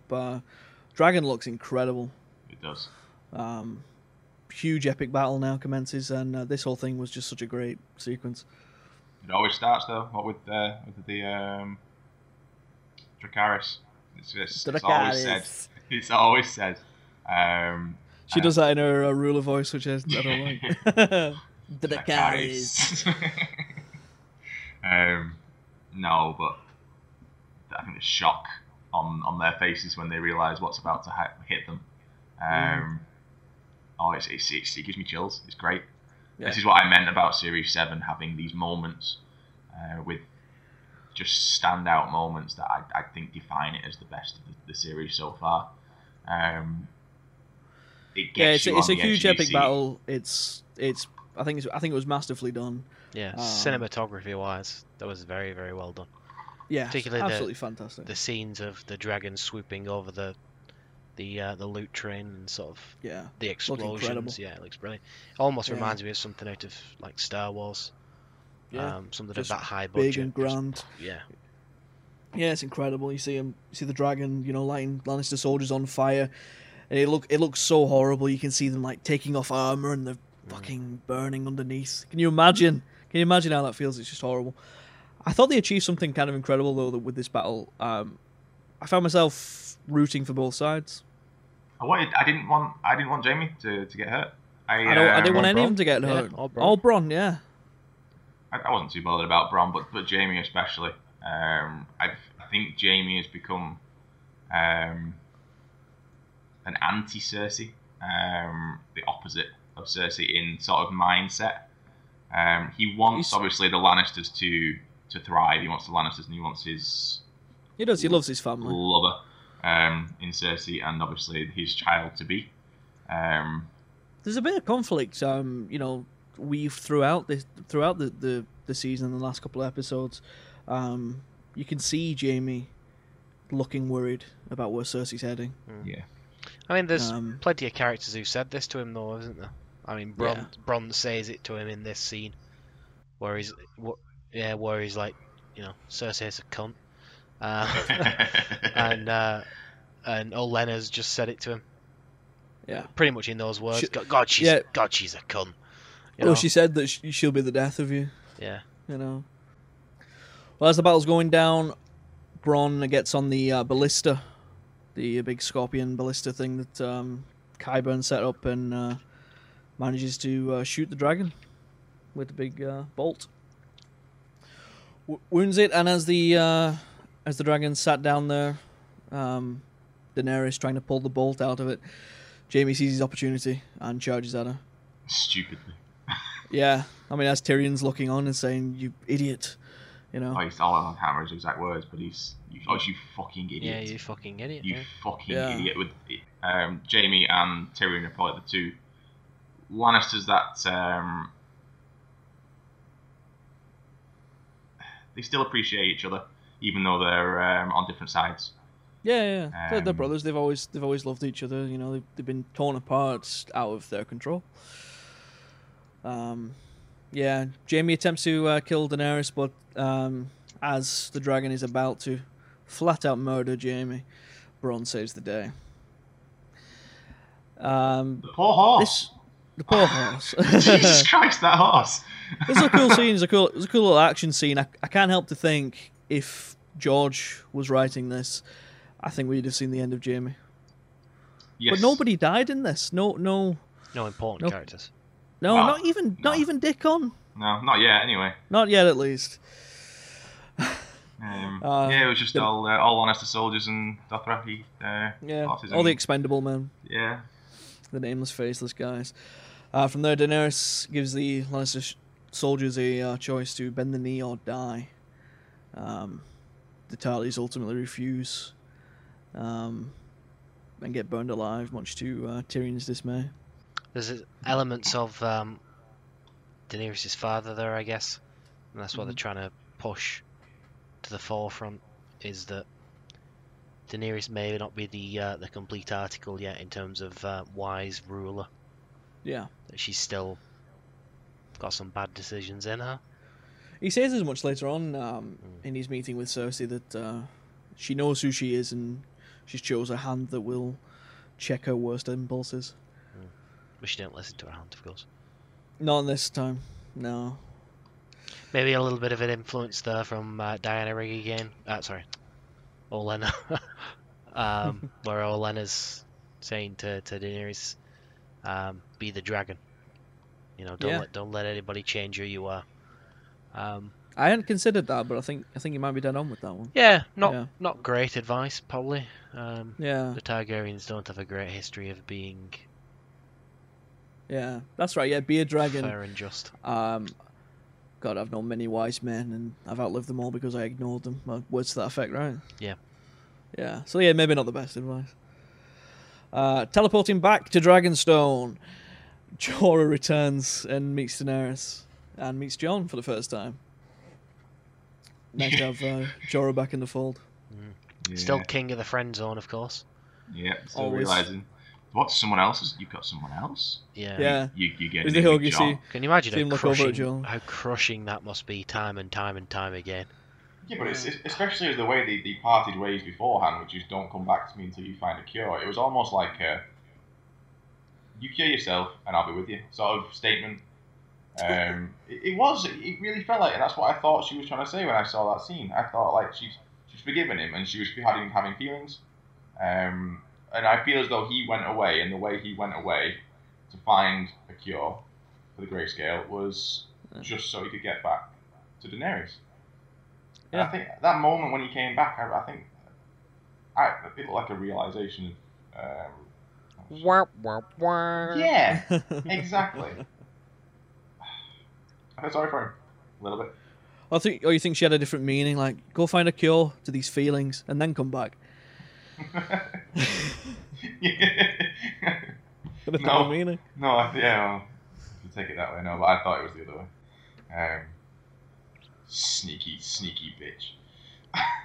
So, Tyrion, back at Dragonstone, Tyrion devises a plan to capture a white so they can show Cersei so she can see what the threat really is.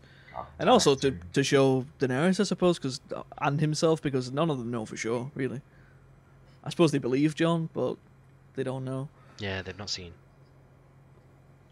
Just seems we get to a point now where the plot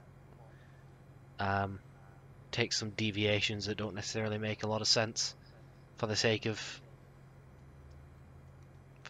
getting people to the right places at the right times.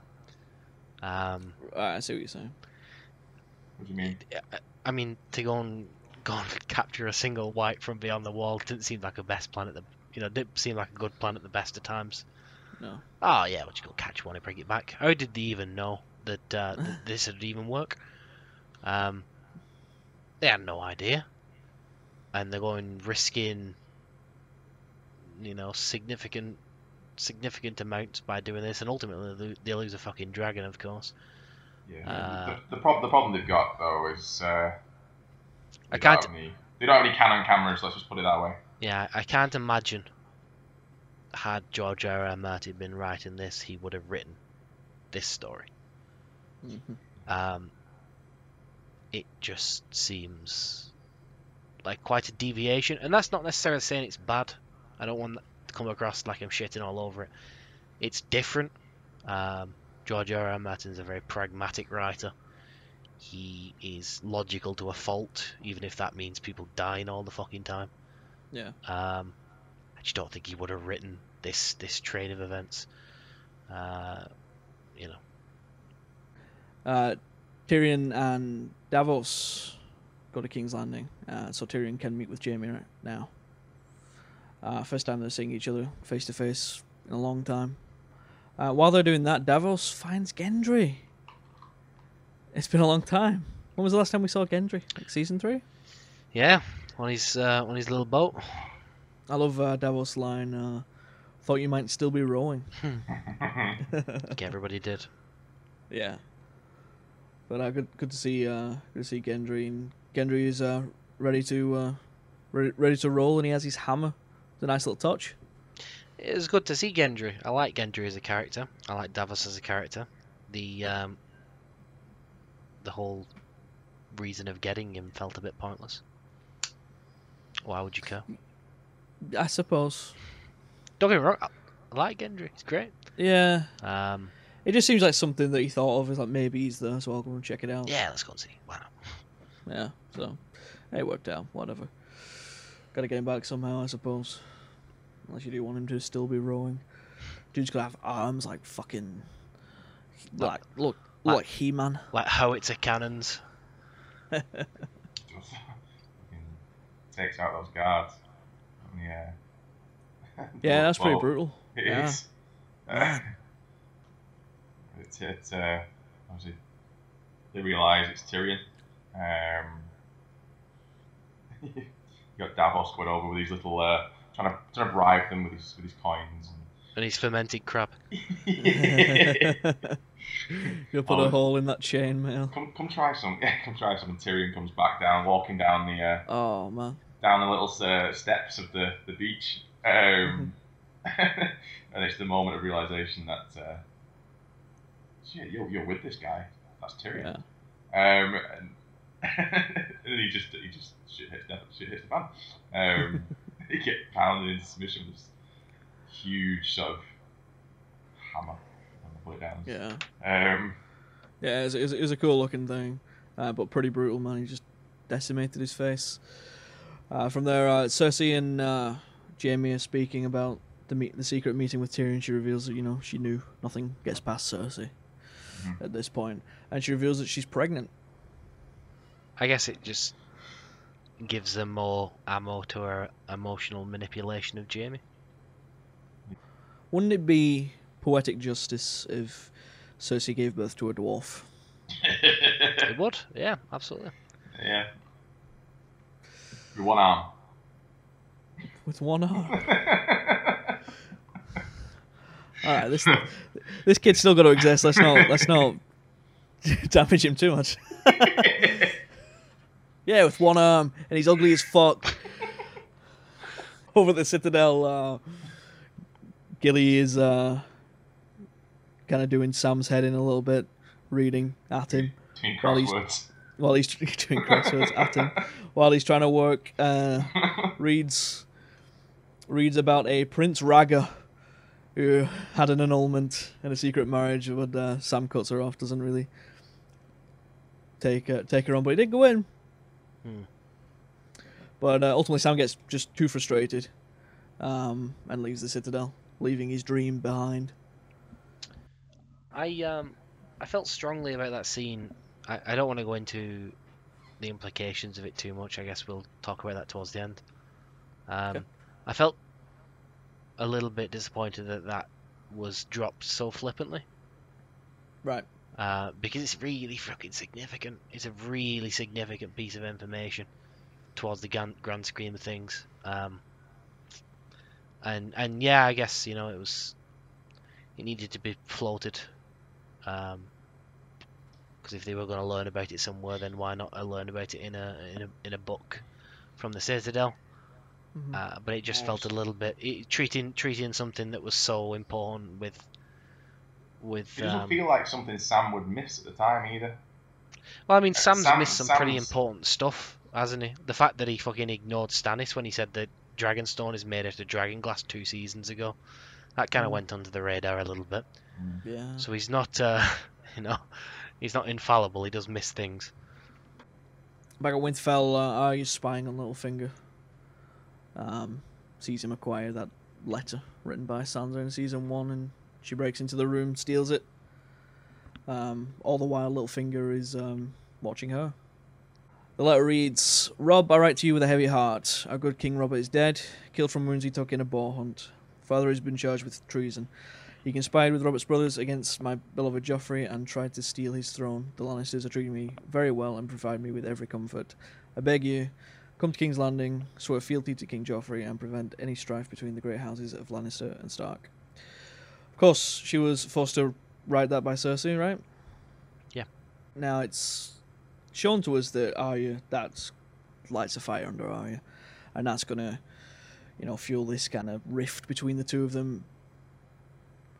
Knowing what we know now, do you think that was a ploy by Arya, or do you think she was legitimately felt, that Sansa didn't do enough? Do you know what? I don't want to tie it into another thing that's coming up in a minute, but I think it was more possibly a grand scheme of outing Littlefinger. That's what I mean, yeah. Yeah, but I think it was more tied in towards Bran. Because Bran can see, obviously, everything that has happened. Right. And, obviously, Littlefinger, shortly after, tries to turn the sisters against each other, knowing their dislike of each other, should I put it. And it's not hatred, it's they don't get on. They have a sibling rivalry, yeah. But Bran can see everything that's happened, and obviously when Littlefinger tries to dissuade sort of Sansa into your sister is the enemy, your sister is this, obviously she must be this killer, she's going to plan to kill you, take your face and become the Lady of Winterfell. Now we all know that that's not Arya. Arya doesn't want that. Arya doesn't want to be the Lady of Winterfell, she doesn't want that responsibility. No.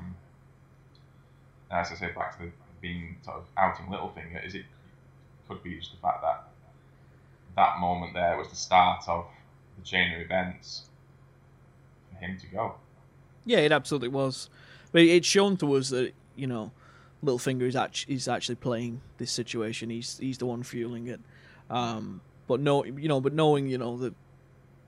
the bait and switch later during that little trial that they had.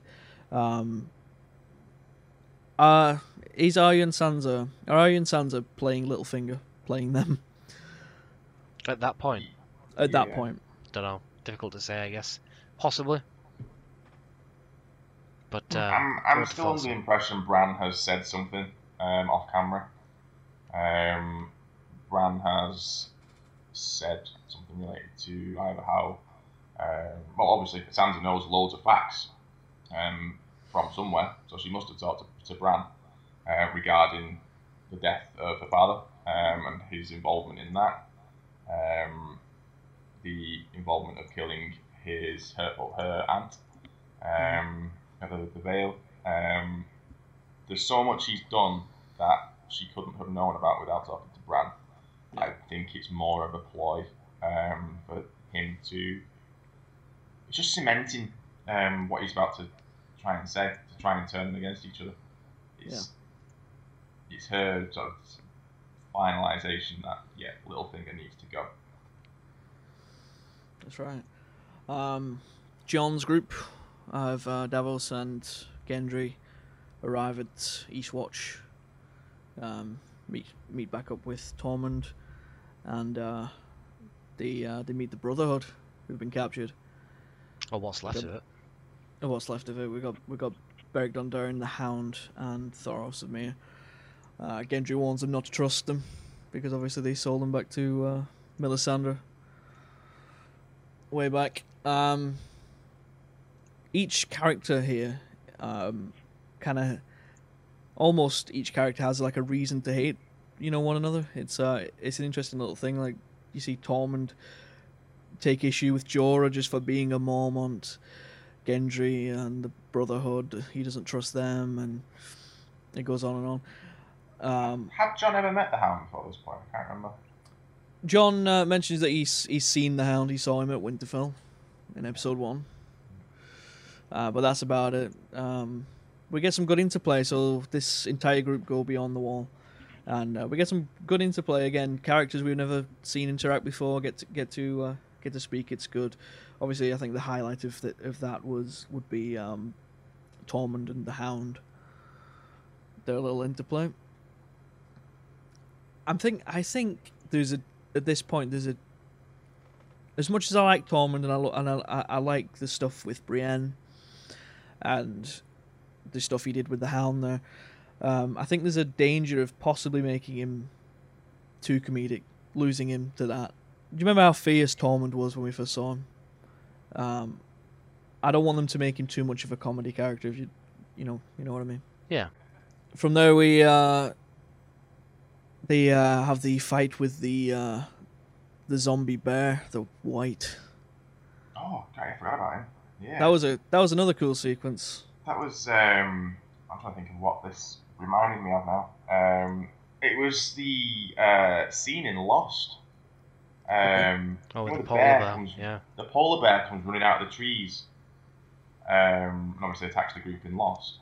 Now this was the scene like it was in a snowy area. It was very sort of windswept. It was white, and wasn't realizing what it was that was coming towards them until it was clear, basically. I think it's good. It shows that this army of the dead isn't just limited to humans, and it never has been limited to humans. It's just the only people we've seen has been zombie humans. Anything that dies can potentially be raised as an undead. The army itself is filled with all sorts of animals and horses and mammoths and giants and spiders and all sorts of shit. Yeah. Not just limited to humans. So I guess that was a little bit of a nod. I did watch the making of feature. Okay. The making of feature where they mentioned the polar bear, and apparently they've been trying to shoehorn this polar bear in for seasons, and every time it kept getting shot down. Like no. But this time they were determined to make it stick, and clearly it did. That's interesting. But they still can't make that decision for fucking Ghost, can they? Why can't they fight in Ghost Corner?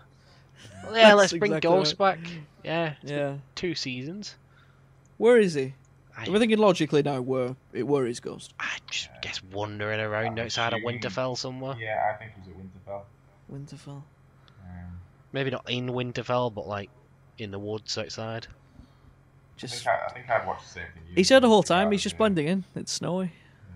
I think I've watched the same thread, which is the making of, and then it's talking about.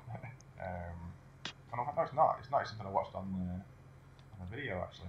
It was talking about how it feels like the directors have aimed the Game of Thrones saga to be more towards the dragons than the Starks and their direwolves.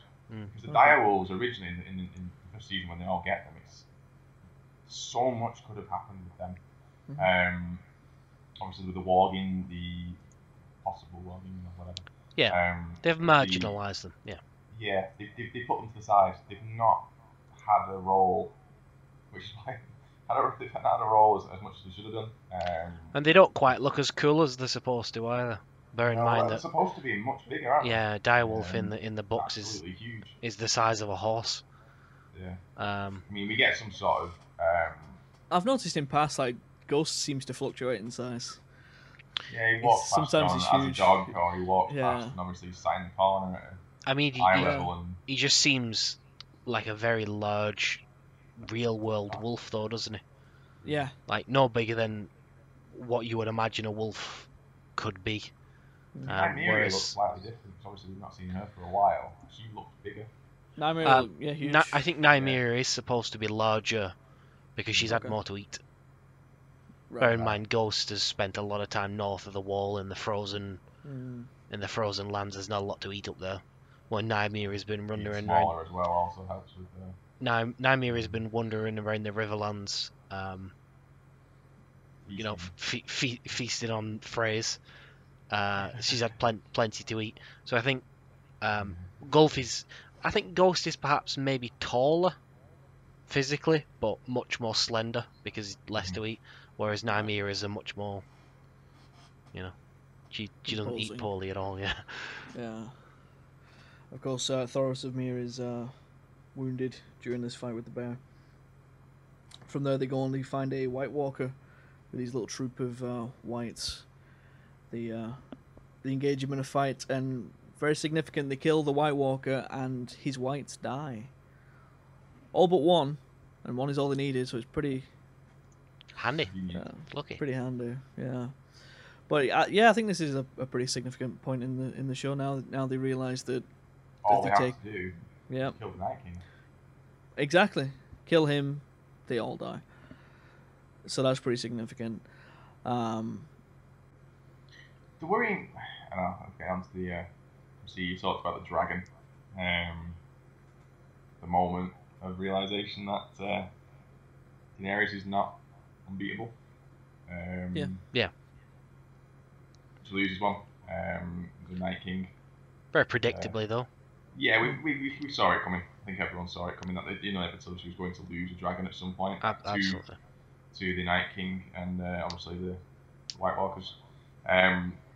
But what a way for it to go. Mm-hmm. Jon Snow playing Rambo as he does. Get on the dragon. They had got into a moment, didn't they, with that scene where they're all sat on this rock in the middle of an ice lake, surrounded by White Walkers. Ice is broken. Waiting for the ice to solidify. Ice is just broken, so they're trapped on the outside and you don't go on the water. So waiting for the ice to solidify. And I can't help but think that the Hound, what an idiot. Throwing his rocks. Oh yeah, he hits one in the face, which is hilarious. But he throws one and it doesn't go anywhere. It just rolls across the ice, slow and steady in front of a White Walker's feet. But realization the ice is solidified. Yeah. It's just an announcement of okay. Shit's going down, boys. Shit's gonna happen down here. You just leave it to let them decide when they're gonna come. But no, he throws his rock. Just has to be a prick, doesn't he? Just taunt them.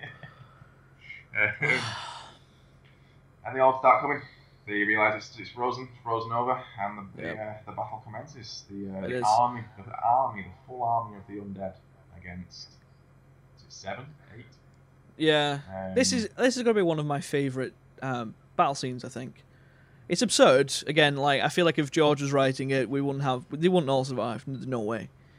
Like we almost lost Tormund. A lot more survived than I anticipated, but I expected it to really cut the numbers down. Yeah, and when Tormund was, being pulled in, it was I was over for Tormund. Absolutely expecting that to be done. There was no way. So yeah, that was some heroic shit.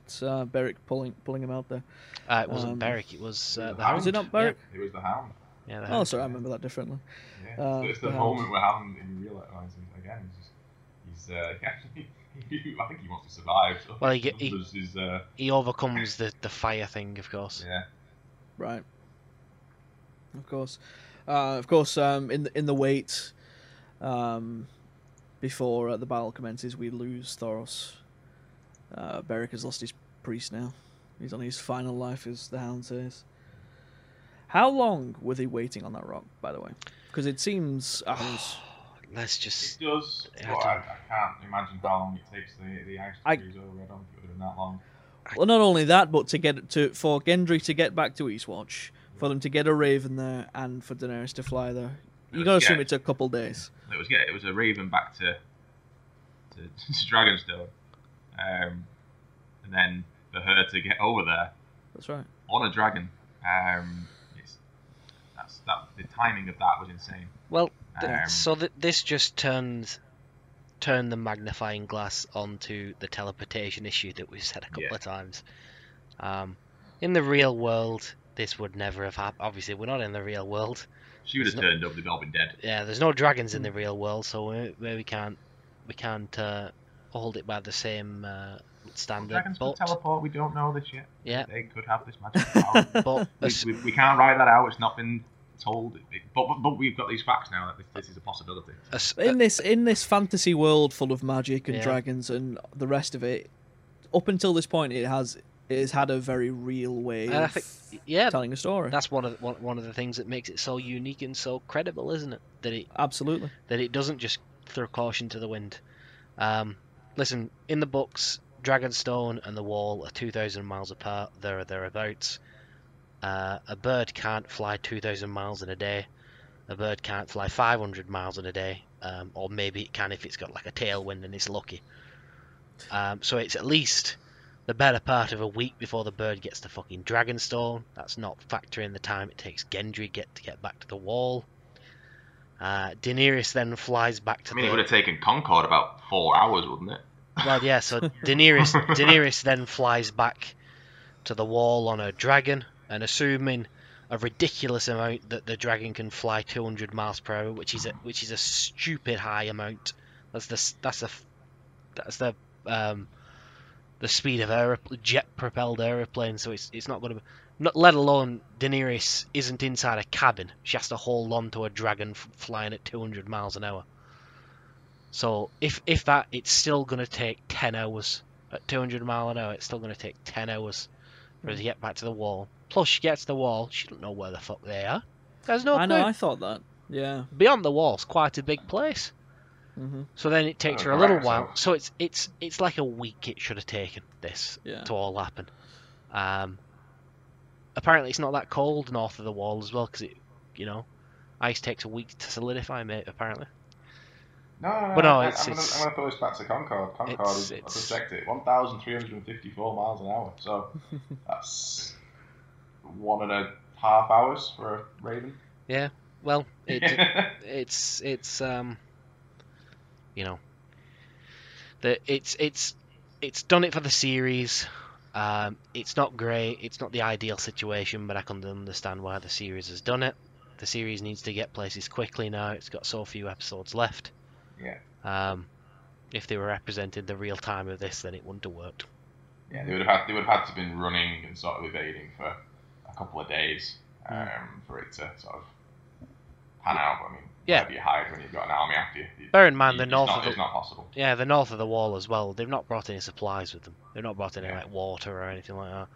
So they're. But I was thinking how they were planning on getting back. Like you say, they'd gone across with no supplies. It seemed like a one-way trip. It was almost sort of convenient that Daenerys should turn up.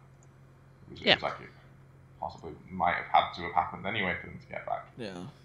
But Daenerys does show up and the dragons fuck shit, they save the day. Of course, Night King spears, which one, Viserion? Viserion, yeah. Viserion. Kills the dragon. It was pretty brutal. It was brutal. As we said, we all saw it coming, didn't we? I mean, even on the promotional posters for the show, it showed the Night King atop a dragon. Yeah. Which is a little annoying. Dragon. You know how I feel about spoilers. But you hate them. Trailers, you don't watch any of them. But it's the death of that dragon. That spear, it hits. Night King is using an aimbot. Yeah, it looks like he's aiming at Daenerys and Drogon. It's a hell of a shot, you mean. And he just pans up to this dragon on the right, throws, and it's a great shot. But it pierces the dragon's sort of chest area. Yeah, he decides to go for skill points as well, because he went for the moving target rather than the one that was stationary in front of him. It's almost like he's trying to take out, what's his name from The Hobbit? Smaug, and he's aiming for this tiny little spot under his chest. That's the weak spot. Nails it. Yeah, Drogon's got too much plot armor.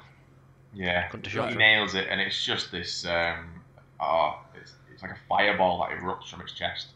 Obviously, dragons. Obviously, it looks incredible.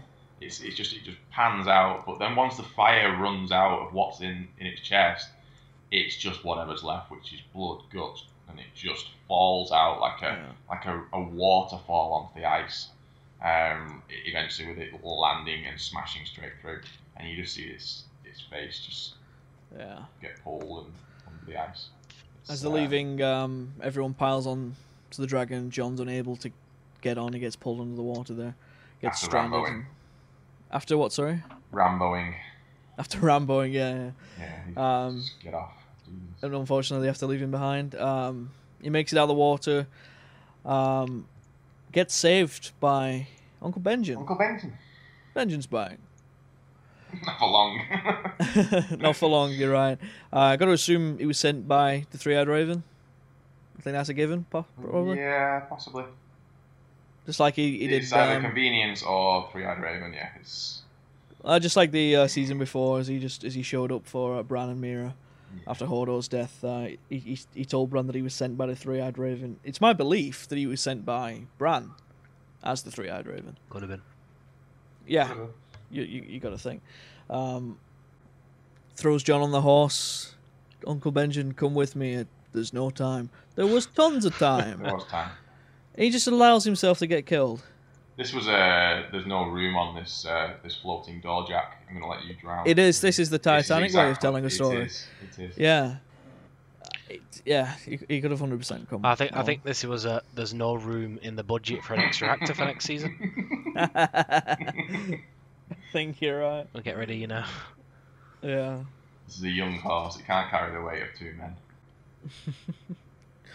Jon finally gets back to Eastwatch there, and nice scene with him and Daenerys. I think on the way back to Dragonstone, as he's lying in the bed, he tells her that he will bend the knee if he could. Another rash decision without consulting his people. I felt a little strongly about this one again. I think I've mentioned it to you guys a few times that one of my favourite traits of Jon is how he adapts who he is based on the guys he respects. So he in early series was very similar to Ned, all about honour, all about doing your duty, because he respected Ned and he learned a lot from Ned. And then he started taking in elements of Jeor Mormont, taking in elements of, I guess, Corrin Halfhand, and then, most importantly, taking in elements of Mance Rayder. Now, him and Mance had a conversation in season 5 or whatever it was, after Mance's, or just before Mance is about to be burned, and Mance goes over why, despite being terrified and despite it not being about pride, why he doesn't bend the knee to Stannis. And he's saying to Jon, if you don't understand why, then there's no point. There's no point in even trying to explain it to you.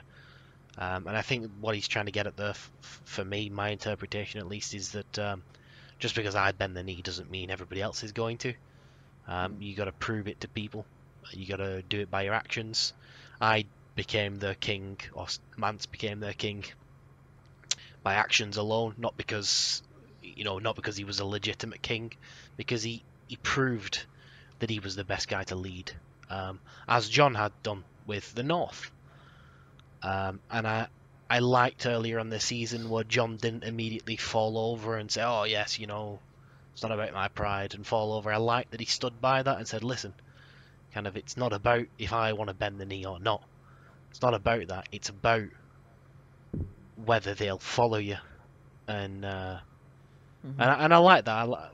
Whether right or wrong, I'm not making a judgment on whether it was right to bend the knee or incorrect. However, I like that he stood by that.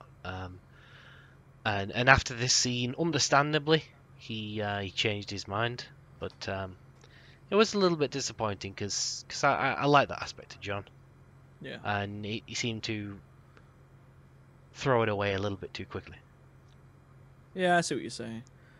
Overall, I thought the scene was pretty strong from an acting standpoint. Both actors, they played it very well.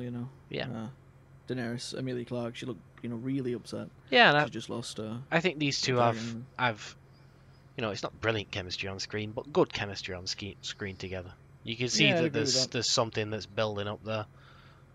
It's not necessarily the most subtle thing at times, but there's something between them, the two.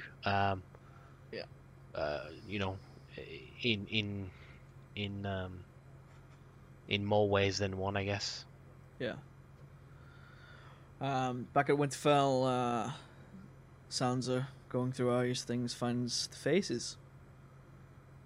Finds Walder Frey's face. in there. And then Arya comes in and lays it on really thick. I thought she's pretty strong with the way she speaks. Yeah, I found this scene a little odd. I wasn't crazy about it.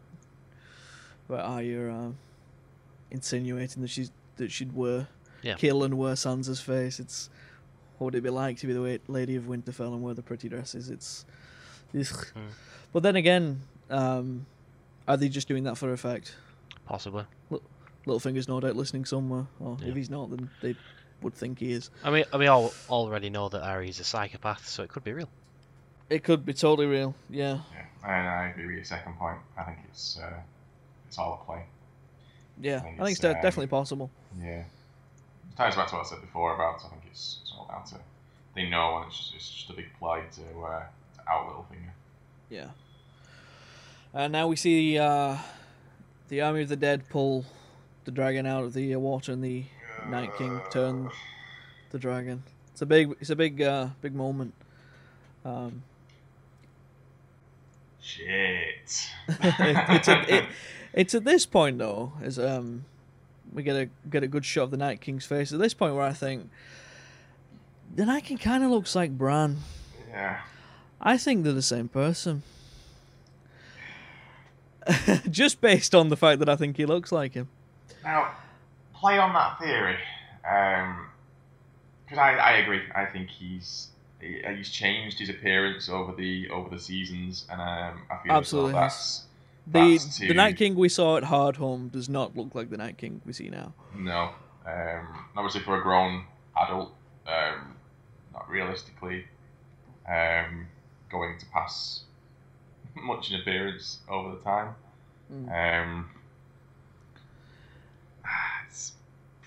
My theory is based on nothing more than they both have a big nose. That's really the genesis of it.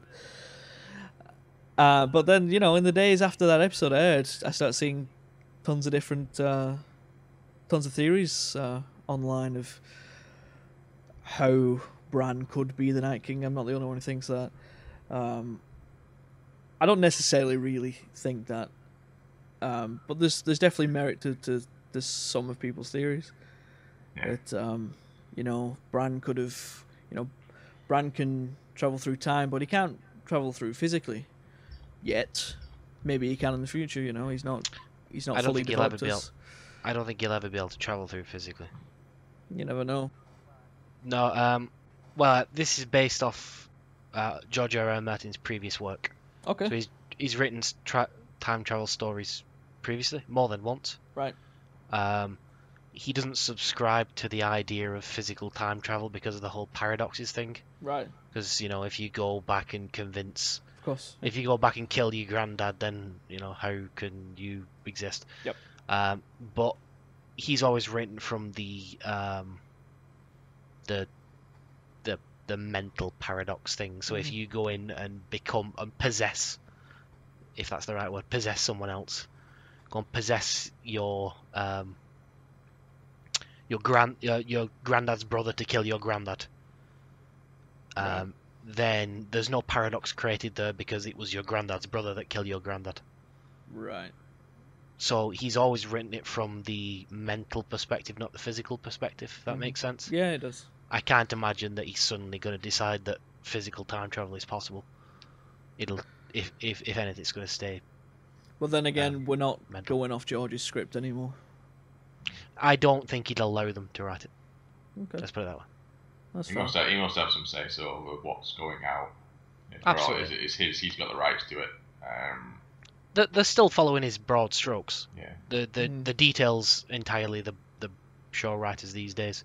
Well, the broad strokes are still George's. I can't imagine that he'd allow Bran to become sort of physical time traveling. Well, the theory I saw, or at least the one, the one I saw, says that Bran was able to, speak to Hodor. Hodor heard him. That's how Hodor became Hodor.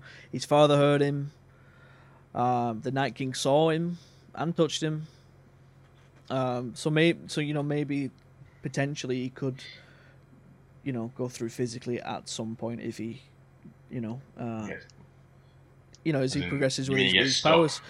He never fully trained as the three-eyed raven. The guy died and he became it, unprepared completely. So if he hones his skills, maybe he possibly could.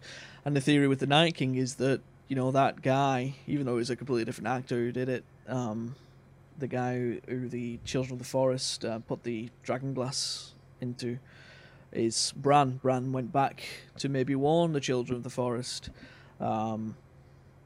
Children of the Forest at this time are still, at war with the First Men, and captured him and did that to him, and that's how he becomes the Night King. It's probably a Bran.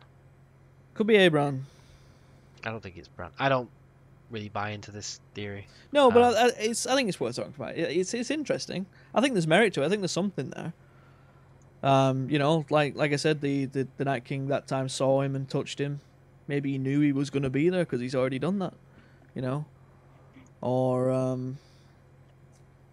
earlier in the season, Bran is walking and he's flying north of the wall. There's some ravens, and the Night King turns and looks directly at the raven that he's in, like he knew. I think there's something there. I don't know. It's interesting nonetheless. Final episode, the dragon and the wolf. We get the meeting at the Dragon Pit, King's Landing. Get a lot of reuniting all characters again. Gives me that warm fuzzy feeling. It's nice to see them again. Get the likes of Tyrion and Bronn, Podrick, Brienne and the Hound. That's a good one. Last time they saw each other, of course, she beat the living shit out of him. I think he loves her. The Hound loves Brienne. Really? Yeah. Not at all. There's some sort of weird romantic connection going to happen there. I can tell you now.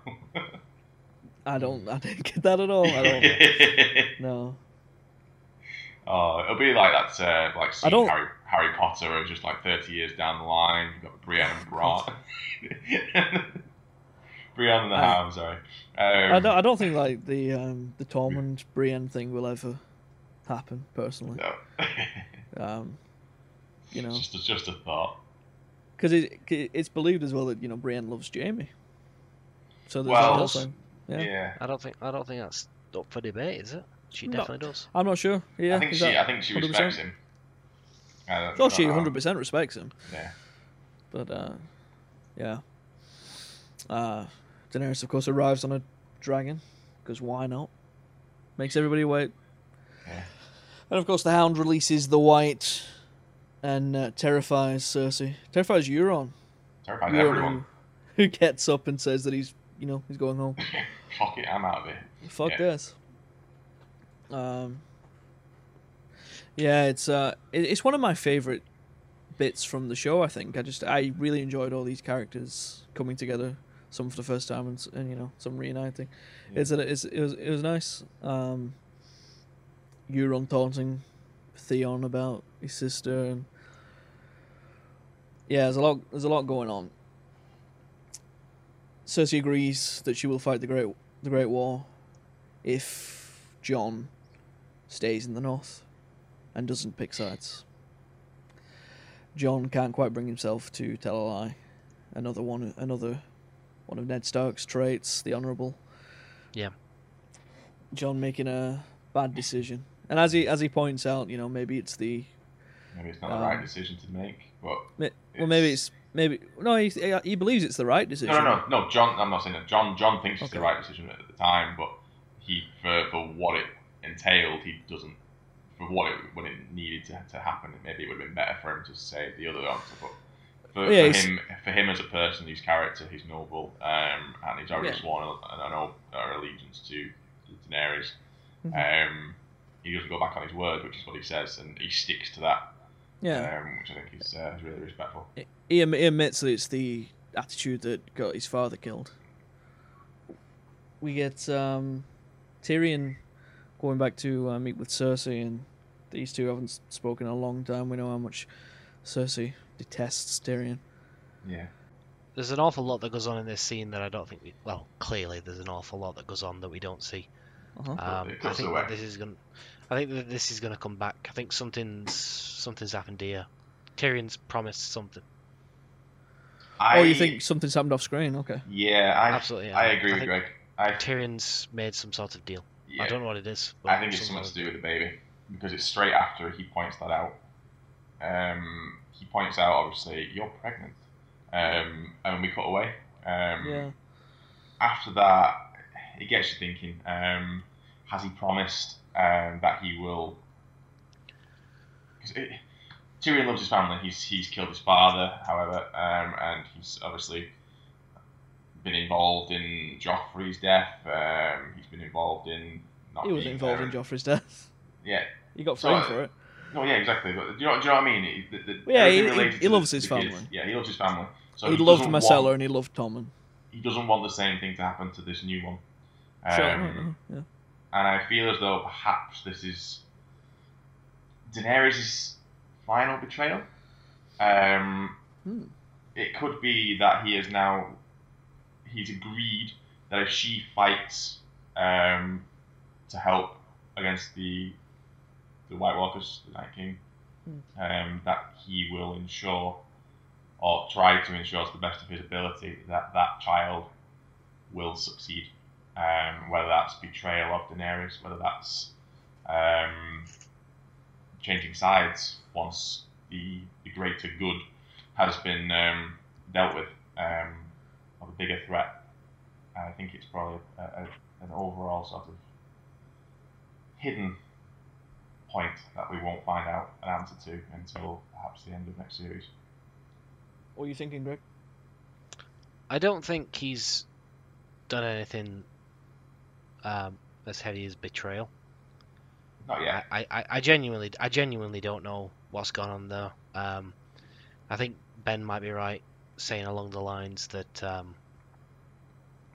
that he's promised that this child will be taken care of, or something along those lines. I don't know what's gone on. I just think something's happened. Otherwise, I mean, even if it is and it's described later that it's a play by Cersei. Even if that is the case, she still gives in seemingly too easy for the relationship between Cersei and Tyrion. Yeah. You would have expected it to be a lot more difficult to convince.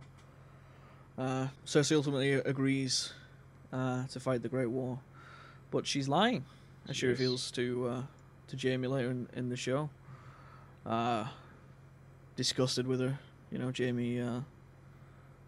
Jaime leaves. Now this is a really tense moment. I thought I was convinced that Jaime was going to die here. By the mountain. Because the mountain's right there, and he says, give the order. Now.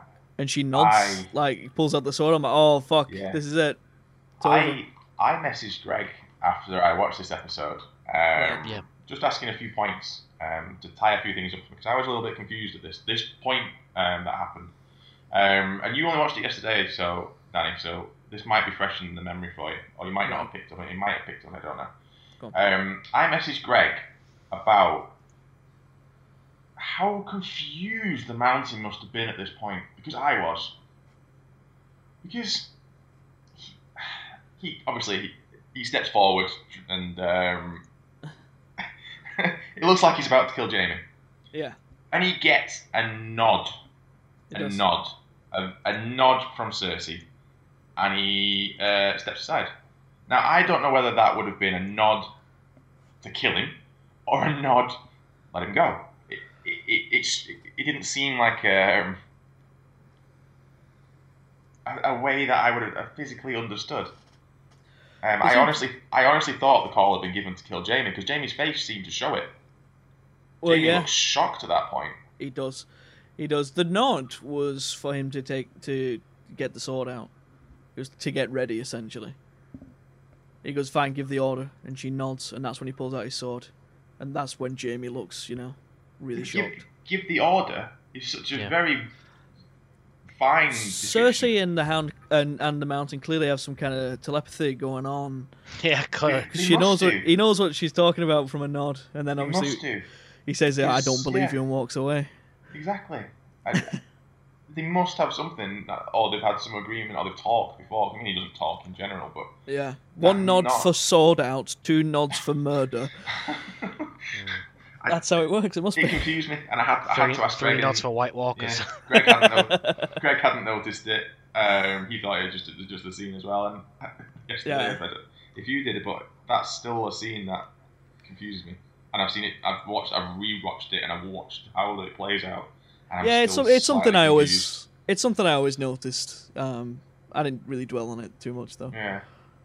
Jamie. Well, this scene is the straw that broke the camel's back for It their is. relationship. It seems. It is. Jamie and Cersei are over. He's up Finally. north. Yes. I still think he's. That's not them done. I think Jamie's going to be the one ultimately to kill her. Mm-hmm. Yeah. Probably killing himself at the same time. I sort of But yeah, said that maybe he's going to kill her by proxy when it's going to be the baby that kills her. Maybe dies I in think- childbirth. I think it's going to be him. Yeah, I'm sure. I do too. Maybe Was he'll it- lose his other arm. At that point, though, when she gave the nod, I thought, "Oh God, maybe it's a bait and switch, and it's actually Tyrion." Yeah, it's I feared for Jamie's life, but I'm glad he's okay. Yeah, me too. Over at Winterfell, we get the trial. Sansa brings in the sister. Says, "You stand accused of murder. You stand accused of treason. How do you answer these charges?" Lord Baelish. Oh my God, it's a bait and switch. Of course, He didn't see it coming. he didn't see it coming. He was He, unprepared, and he was he stood said- in the corner expecting Arya to get executed. He told a line earlier in this season. He tells Sansa, he gives her some advice to always Oh God. always kind of Jesus. what? Don't fight your battles at every time, at every moment, in Yeah, every yeah. place, always, all the time, yeah. forever. So you're always prepared. Oh God. Yeah. Yeah. And so you see every outcome. And so you're always prepared. But he wasn't prepared. He didn't see this outcome. Littlefinger reduced to begging on his knees for his life. Groveling. It was Just pathetic. It was a Yeah. little finger we have never seen. Yeah. Begging go on. I felt this season, they've not really known what to do with Littlefinger. He's Yeah, not he's- really had much. He's been in the background a lot. Yeah, he's not really had an awful lot to do. I think his defining moment was to get the Knights of the Vale. I think that was kind of his last part of the story, really. Yeah. He didn't really I have think- much to go after that. Well, it's just sort of the whole puppet mastering, manipulating thing that he's had going for such a long time. He's always been very pivotal. Yeah. I mean, he's the one who started the war He started the war, yeah. between the Lannisters and the Starks in the first place. So he's always been extremely important in the background, always doing something. And it just seems that in this last season he didn't have an awful lot to do. That he was, kind of reduced to a bit of a background player. And this death was, was a set piece. It was great. He got what he deserved. But, ultimately I think they could have done more with him in this season.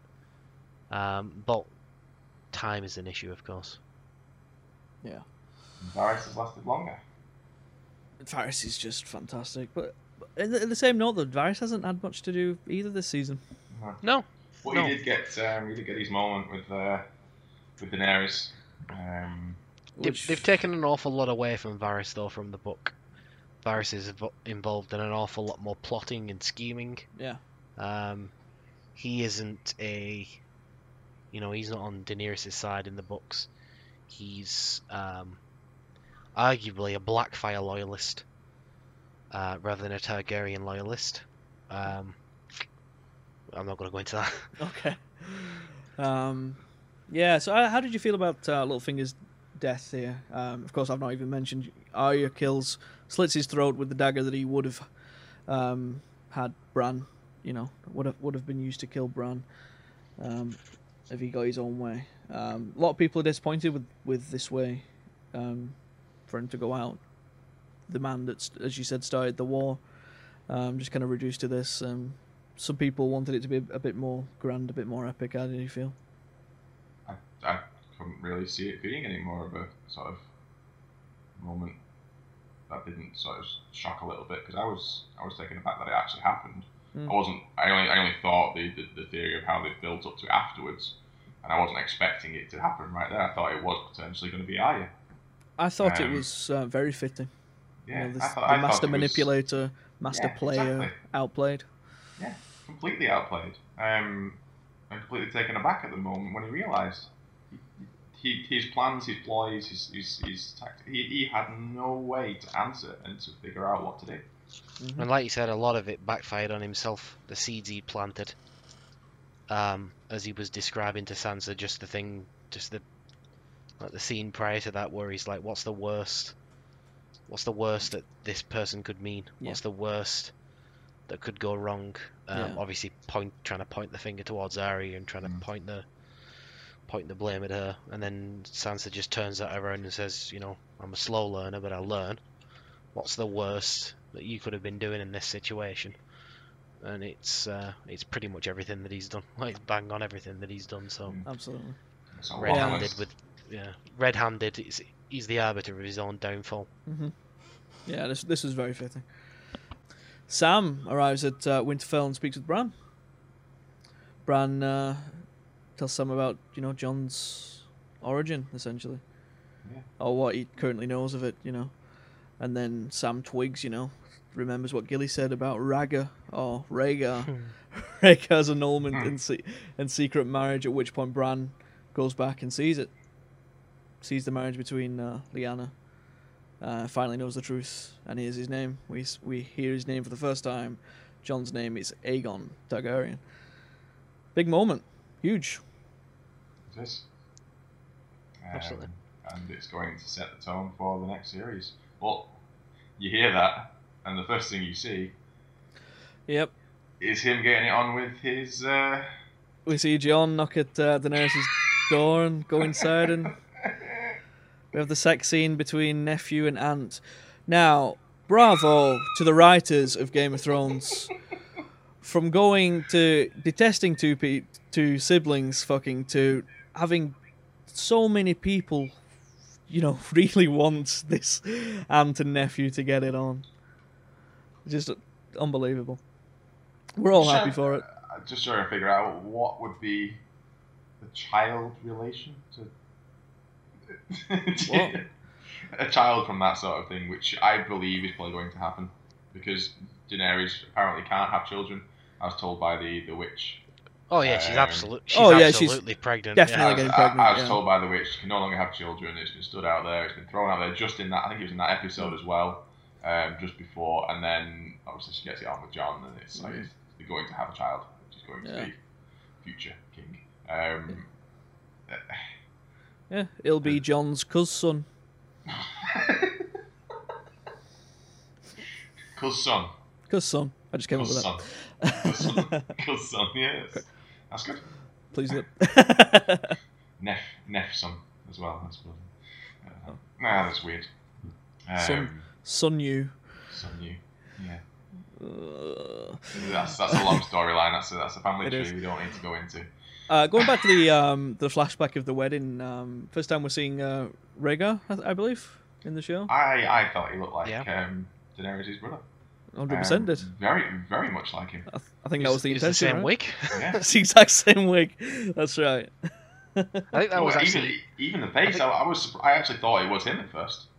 I think the fellow who played Viserys, that was actually his real hair. Was it? Really? He grew it and dyed it. Yeah. Oh, interesting. Wow. But I've seen the actor how he looks normal. He looks nothing like Viserys. They have. I mean, Rhaegar is described as this absolute pretty boy. Right. The actor wasn't necessarily the absolute pretty boy that I was expecting. I guess no, he's a good-looking dude. Yeah, I guess, but a bit unconventional, I guess, for the casting.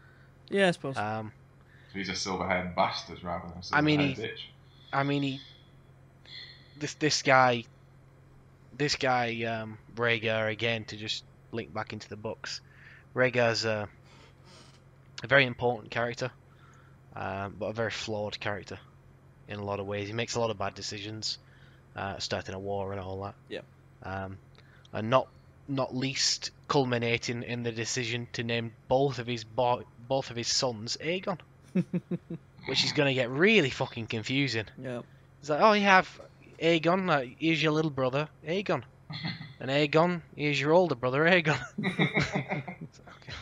can't forget the names.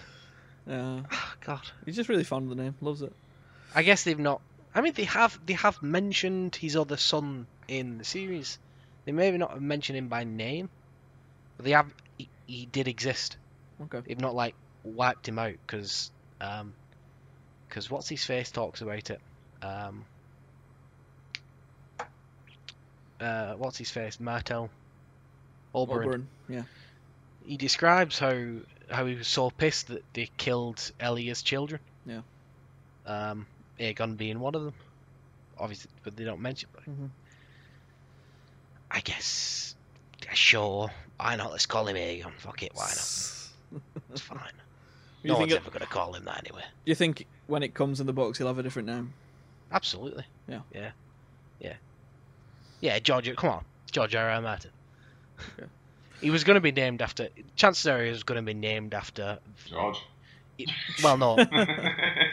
I think the idea in the books is that Rhaegar was expecting it to be a boy. Expected it to be a girl. Right. And if it was a girl, she would have been called Visenya. Okay. So what his real name in that case is, don't know. Mm-hmm. I'm actually sort of surprised that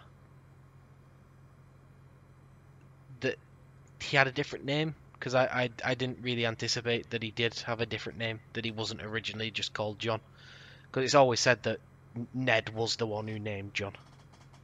Right. But I'm a little bit surprised that they just kind of went out and said, oh yeah, he's actually called Aegon, that's his name, Aegon Targaryen. Right. Or Sand, as they confuse it for it in the Yeah, first place, as Bran's saying. Yeah, he does. That's right. Last part of the show right now. The army of the dead approach the wall. Fantastic. It is fantastic. The Night King on the dragon swoops in and destroys it. He doesn't destroy it, he annihilates it. He annihilates it. He really does. It looked Visually, great. it's brilliant. It did. It looked fantastic. I can't tell what it was. Was it blue flame or was it blue ice or? I'm pretty sure it was blue flame. It was more like explosive flame. It was. It was. I mean, I can't see wall. ice destroying an ice wall. No. But it was I great. did think it looked that he great. would. I did think that he would breathe ice, but I'm kind of glad that it's fire. It looked, like you said, looked great. We see Tormund up there. Who else was up there with him? Can we remember? Beric? Was it Beric?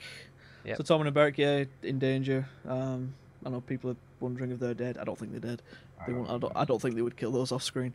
No. But in a lot of danger, of course. Tear down the wall, and now they're through, and they march south of the wall for the first time. They do. And they march with another throw out to the theory of Bran. Oh, I was going to bring this up. I do know the theory of Bran being the Night King. Go on, hit us with it. The army of the dead walking through the gap created by the wall. Mm-hmm. They walk in the formation of the Stark's symbol. Sigil, yeah, they do. Yeah. They form the wolf's head along with the pattern of the fur and everything. Yeah. I didn't spot it first Did time. you catch that, Greg? I did not. I'll have to send you the image when we're done. Yeah, it was pretty near damn close. Yeah, it's another point that reinforces that Bran theory, for sure. Yeah. Again, a very nice visual. When I actually look back at it, I missed it first time. But as did I. I saw it afterwards after doing a bit of reading, and visually it was there. Yeah, same. I probably wouldn't have caught it the second time either if I hadn't seen the image online before. I'm going to be really disappointed if this theory turns out to be true. You're really against it. I'm going to be really disappointed. This is the problem. When we were talking about it before, I didn't know if you knew about this, and I was like, all signs are pointing towards it. That's the problem. It's very sort of hard to disprove, I suppose, at the minute with these little things that are coming in. Oh, Ben, you stole my thunder. I couldn't wait to bring that up. What? I was gonna drop this fucking bomb on the two of you going fucking Stark Sigil, and you took it from me. Sorry, I do reading too. Not much, but the important stuff. But now Greg's depressed. He is. It's looking more possible. Depressed the rest of the day. Good. Have a look, because I want to see your reaction, to be honest. Yeah. Oh, wow, okay. You've seen it? Yeah. Yeah, it's pretty blatant. Yeah. It is very, very. It's true. But that's it. That's Game of Thrones season 7. What a season! Series 8. But yeah, it's been a hell of a season. It's been short, but packed, absolutely packed. Moved very fast. If you had to give it a rating out of 10, what would you give, Ben? It'd be high. 8.5. I would give it higher if there was more episodes, perhaps tying in the sort of the battles when they were. Well, most of the battles that they cut short, to be honest. Greg? Yeah, I think that's a good summary. 8.5 probably for me as well. I think it wasn't flawless. There could have been some other things.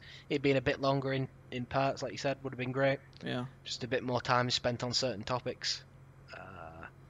But overall, really, really high quality series. Didn't have that lull like most seasons do. Like, you know, episodes sort of 3 to 7, where it just sort of, you know, doesn't. The dip in the middle, episode 4, was the Dothraki and the dragon. So it was right in the middle, slap bang in the middle for a moment. To be honest, the episode that I rate the lowest, which is still I rate really high, was probably be the first one. Just because not a lot happened. It was just a lot of setting shit up. Yep. Yeah. Shall we begin? Still, that's the moment really it's all going to go, for the rest of the season. But yeah, I agree with that one. But it was still a great episode. Don't count that out. It was still a great episode. I don't think I could say it any better. I would agree. High 8.5 from me too. I think we said all we can say. Shall we wrap? Yeah. All right. This has been episode 1 of the Dig Sack podcast, and we will speak with you soon.